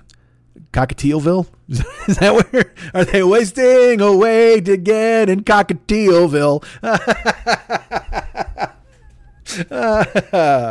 Oh, that lost shaker of seed. Fucking, and you know, Buffett's got high-powered lawyers are going to find out about this and sue the fuck out of me now. I sang one too many bars. Shaker of seed put me over the top. Wasted away again in Cockatielville. Look, it's been a terrible week, and this show is probably subpar, but that saved it, right? Cockatielville? I think it did. I'm going to say Cockatielville saved it. All right, and look, it's wrong for me to say that Cockatielville saved it. That's up for you to decide. That's up for you to tell me. Although you won't tell me because I put out a 2.5-hour show and I get one person who writes me and goes, "This was kind of funny," or "Hey, you mispronounced this," and I'm like, "Yay, I'm glad." But this week was a hang your head week. This was not a good podcasting week. That's why you're listening to this on a Saturday. As I say that unashamedly, thinking that you're listening to it the second it comes out, which would be fucking weird. All right, so hire me for Cameo, please. I'm there. I can make a phone call or leave a message on your phone or a video on somebody else's or for whomever, whatever the fuck. Just have me. Get me. Bring me into your orbit. I demand to be there, damn it. Let me tell somebody you love them. Let me tell somebody you hate them. I can do all of that. What if you love me and you want to tell me you love me? Then hire me to call me and tell me that you love me. What if you're like, oh, Mike, you seem down on yourself. You need a pep talk. Hire me to give myself a pep talk. Although that's going to be the greatest challenge I've ever faced. But yet I will do it if you pay. That's why I'm here. I've got channels that you should check out. Oh, yes, I do. I've got a YouTube channel, youtube.com/the40yearoldboy. Go ahead and check that out. I've got twitch.tv/the40yearoldboy. I'm streaming all the time. I've been playing this, I just started playing this weird ass game where I'm like a detective and I got crazy weird legs. And the other day, I'll tell you this, Because you know what? Why not? I'm going to jerk myself off since nobody else will. The other day, I improvised a 20-minute scene between a couple meeting one another for the first time. And goddamn, I thought it was great. Like, I mean, it was funny. Everybody in the chat stream was like, they're having a conversation and trying to do their best to ignore me because I wasn't playing the game, which is fine. In fact, one of them thought he was so distracted, our buddy Murph, he was like, hey, I thought maybe that was all dialogue that's in the game. And I'm like, no, that's just me trying to stretch it out and have fun.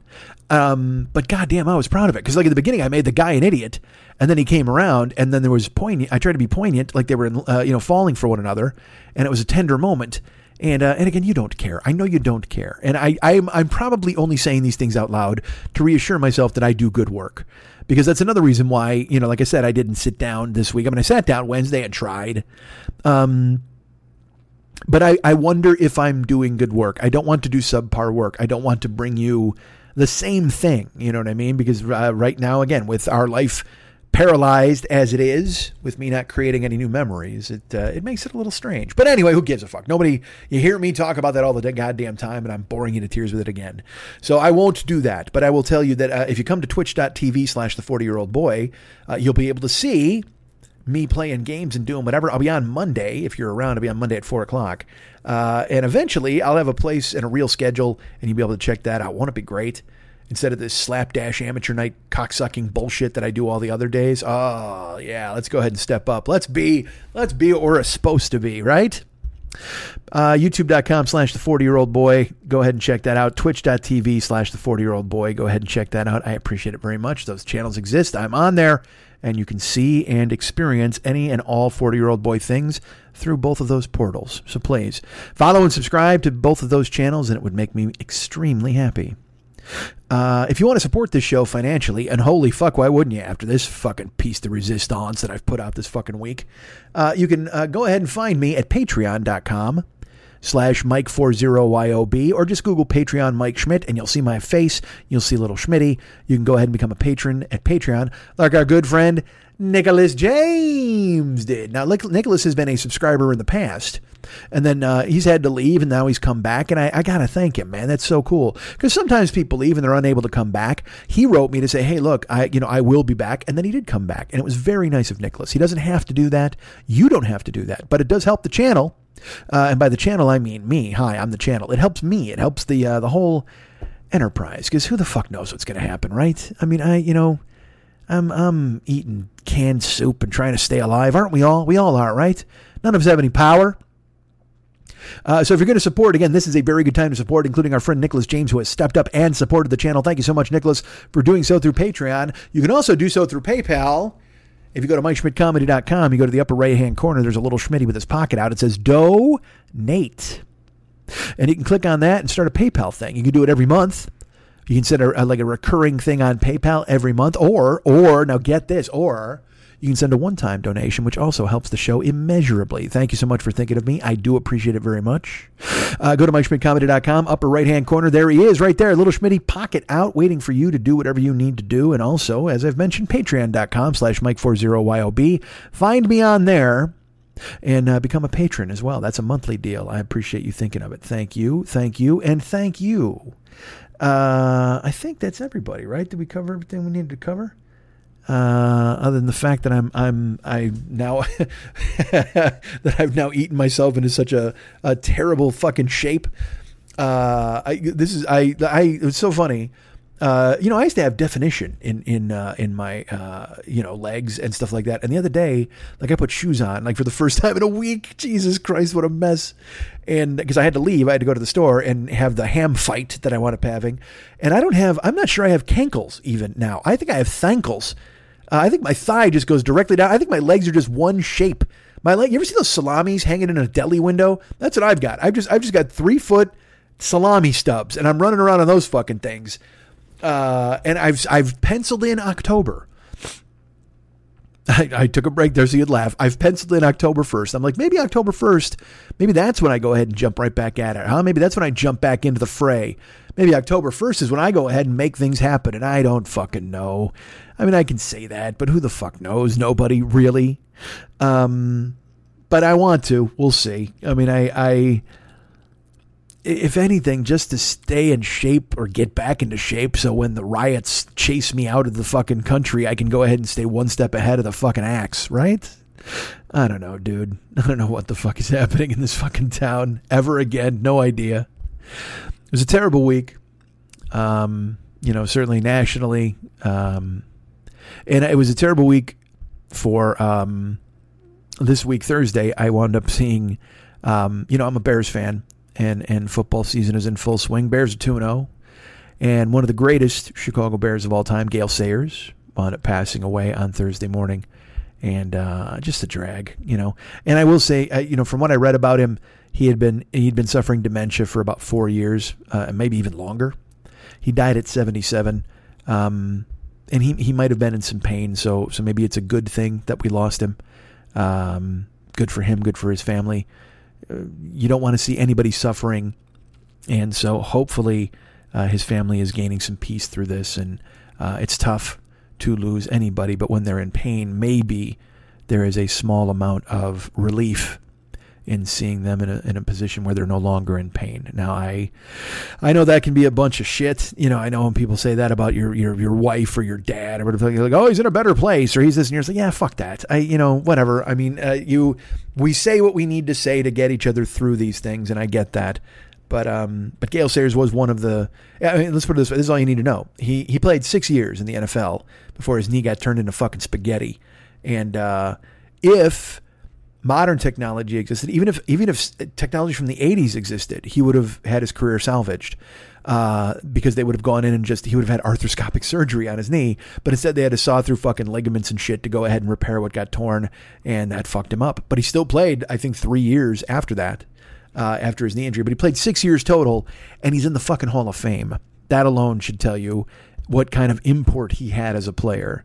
And so it was a drag, man, being a Bears fan and losing Gale Sayers. That was not good on Thursday morning. But I must say this,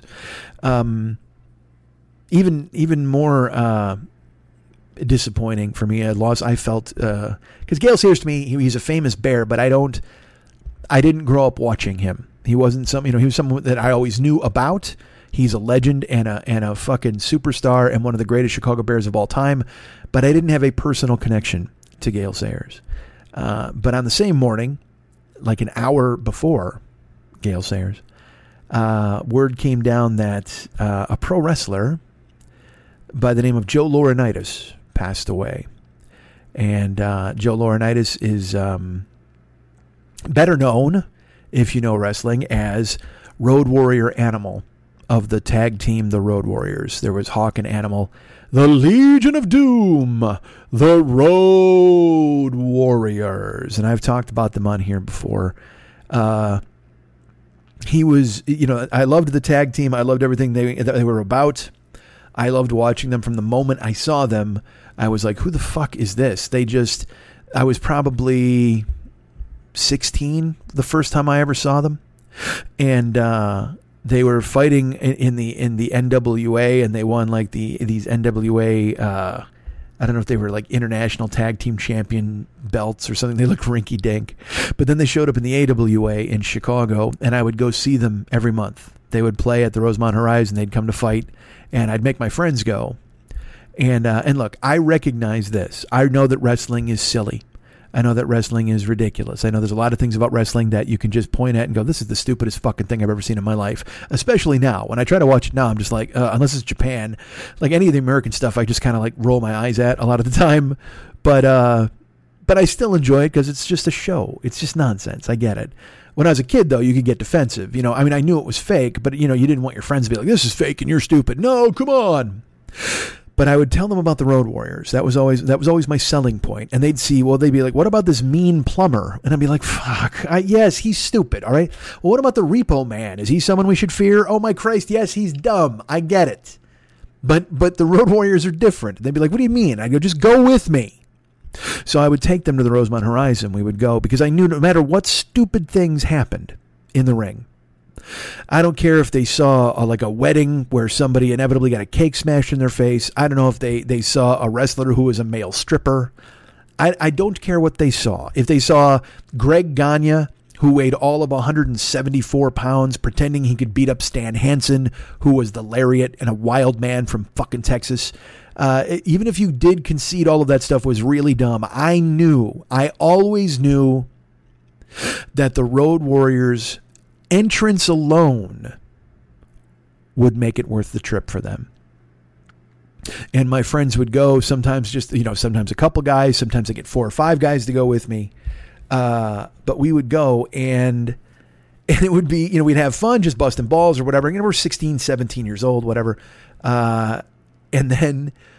then even if we're there and it wasn't fun, Rick Martel is boring and Jim Brunzell's an idiot and all, whatever the fuck we're watching, even as terrible as the AWA was, I knew in the back pocket, they could hate as much of it as they wanted, but I knew the second that fucking Iron Man hit, because they would come to the ring to Iron Man by Black Sabbath and the drums would go, and I knew, and then the fucking guitar would hit and the place would go insane. And they would come fucking sprinting to the ring and they would beat the fuck. And they were big and fast and scary looking and intimidating and brutal.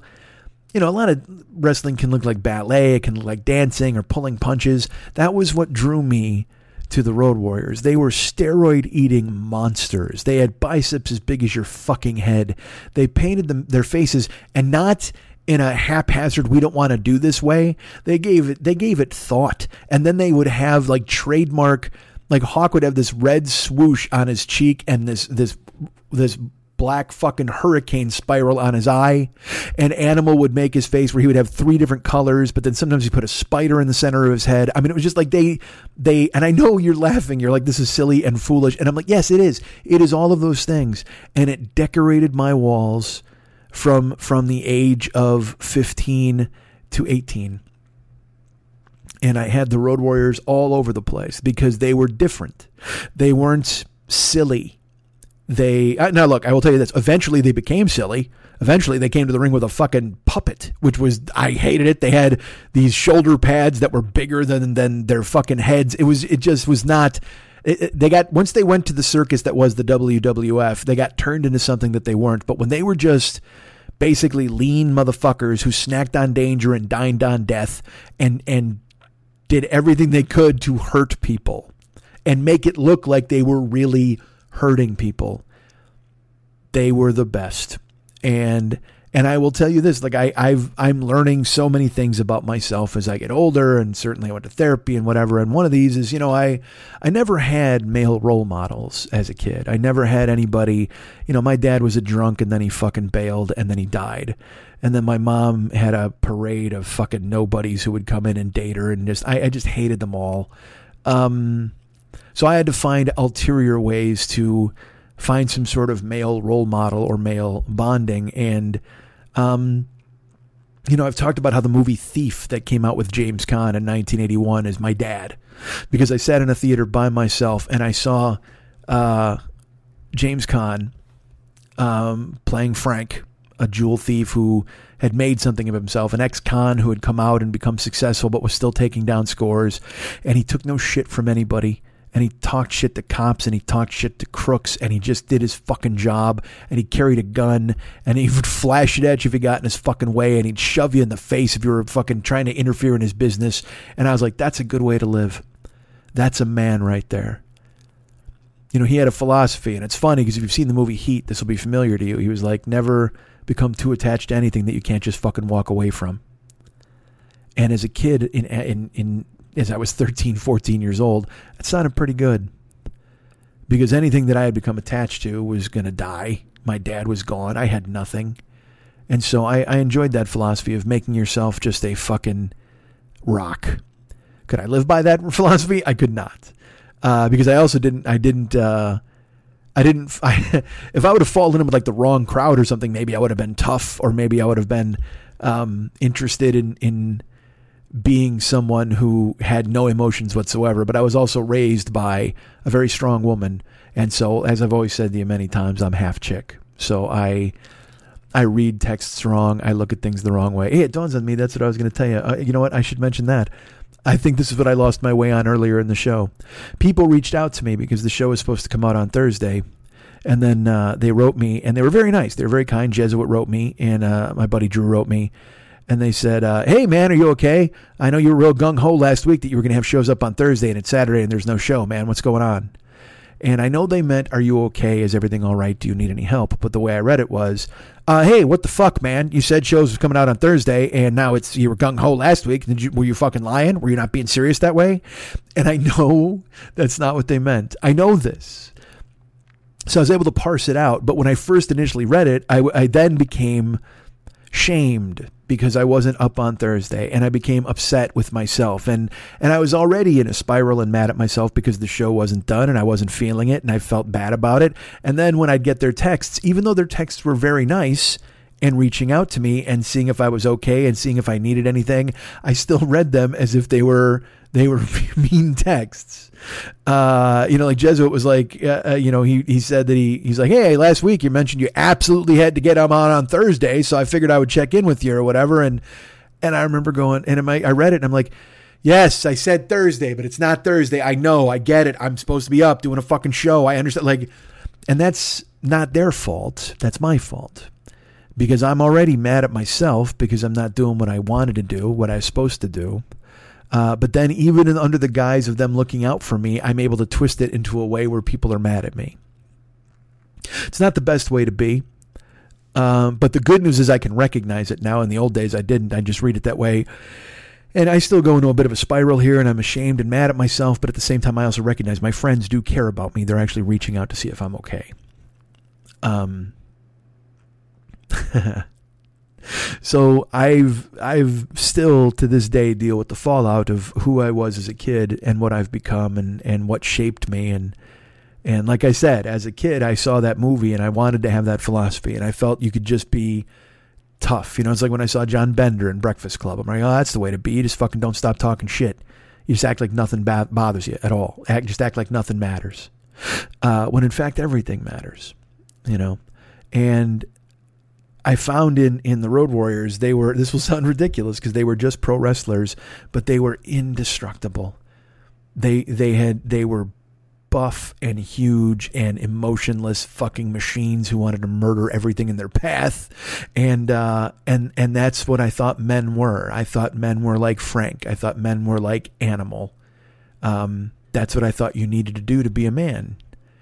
And so oftentimes I've acted like that as I've gotten older, and I've been in fights because of it. I will, you're disrespecting me, you're crossing me, what the fuck? And it's a bad way to be. It's not a good way to be. And I've been able to kind of fight through it and not make that my credo or mantra anymore. And also I'm 53. I mean, you pull that shit at 53, you're going to wind up dead. You start fucking stepping to some fucking big beefy dude and you're like, hey, what the fuck is your problem? And then I don't care if I got dad strength or not, I'm still going to get fucking erased, and also I add in the fact that I just don't care anymore. And that's a bad way to be. I don't like that that's the case. I don't like that that I'm dead in a lot of ways. It shouldn't be true. And I'm emotional. I'm very close to the surface, and I'm very thin-skinned, but also at the same time, I just don't. You get tired of being that way, and maybe you burn yourself out and you fry your own synapses to the point where you just don't care. And you can't be motivated one way or the other. And quarantine's doing that to me quite a bit. I won't lie. It's like I'm retired, but with no benefits. And what did I retire from? And I've talked about this before. When you sleep in all day and you go to bed when you want, and you don't have discipline or work ethic, and you don't hold yourself accountable for the things you know. And that's why Thursday's so important to me. I have to get back to doing Thursdays because it means something to me. It would lend itself to being normalcy, and I need that. I'm not joking when I said I put on shoes once a week if I run to the store. I live my life barefoot or in fucking slippers in my house. Pants. I don't know the last time I put on fucking pants, and that's not a joke. wear shorts, or just I'll even be in boxer briefs in my house. Who fucking cares? And that's such a bad way to be. It's just not good, and it's taking me over, and I'm trying to fight through it and get away from it. And it's funny, when he died this week, I remembered the fire in being alive, but it was the wrong fire. It was the wanting to fight everything and hit everything and move everything and be tough and be strong and be immobile.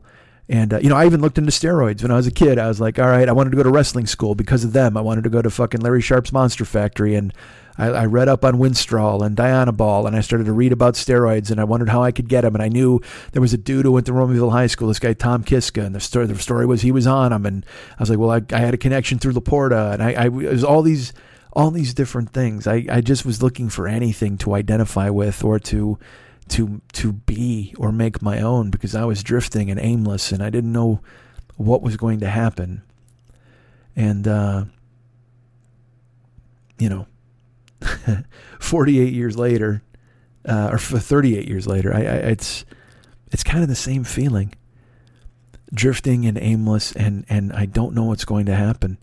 I don't know what's going to happen in the world. I don't know what's going to happen in my particular life. And I try to make it small. I try to make it where I can just focus on me, and that's why I said this week is trouble to do the show, because I don't have it in me to be selfish enough to only care about me and mine and what's going to happen.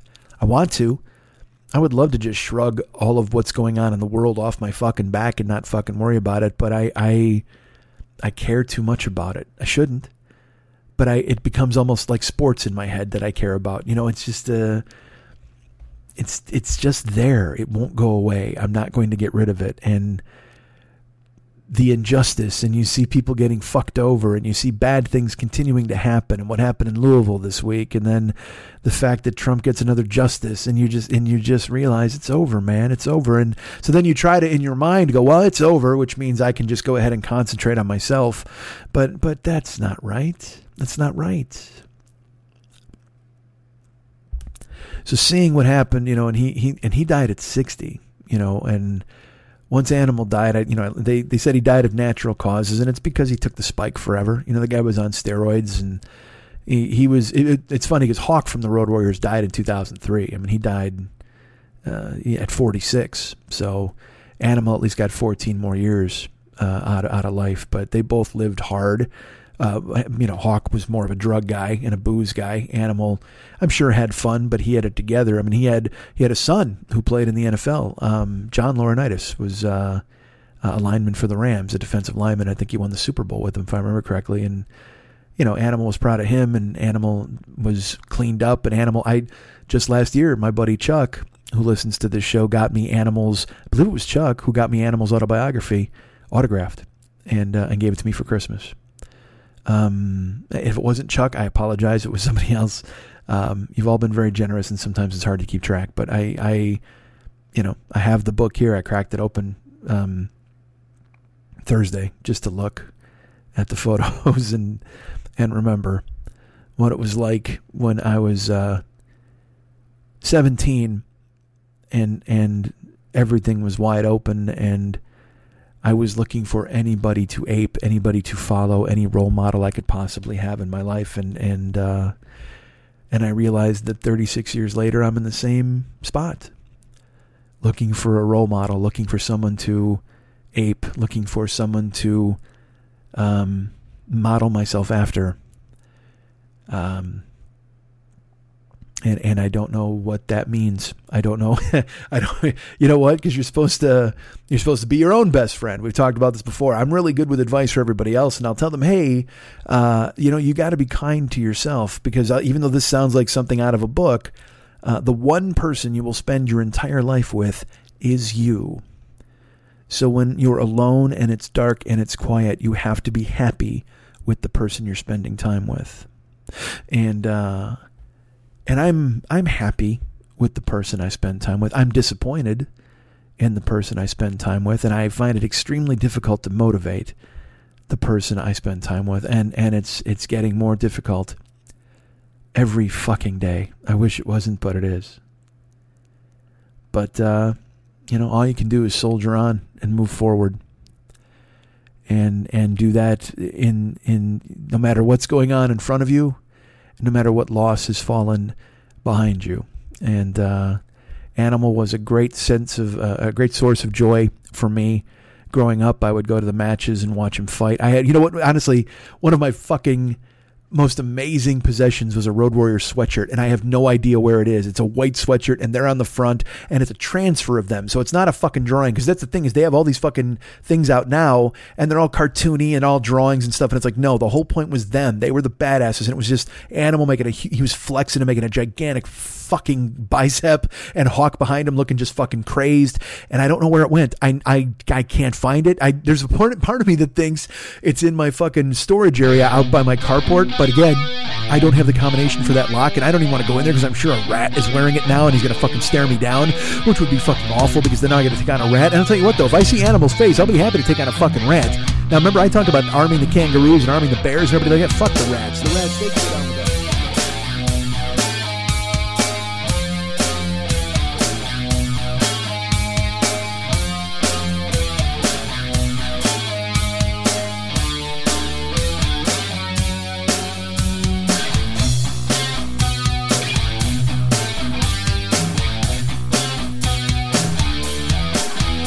If there's anything I like more than me, it's people who like me. I love me, but if you love me, I love you. 'Cause you know why we both love me. How great am I? Let's talk about that for a while. And by a while, I mean forever.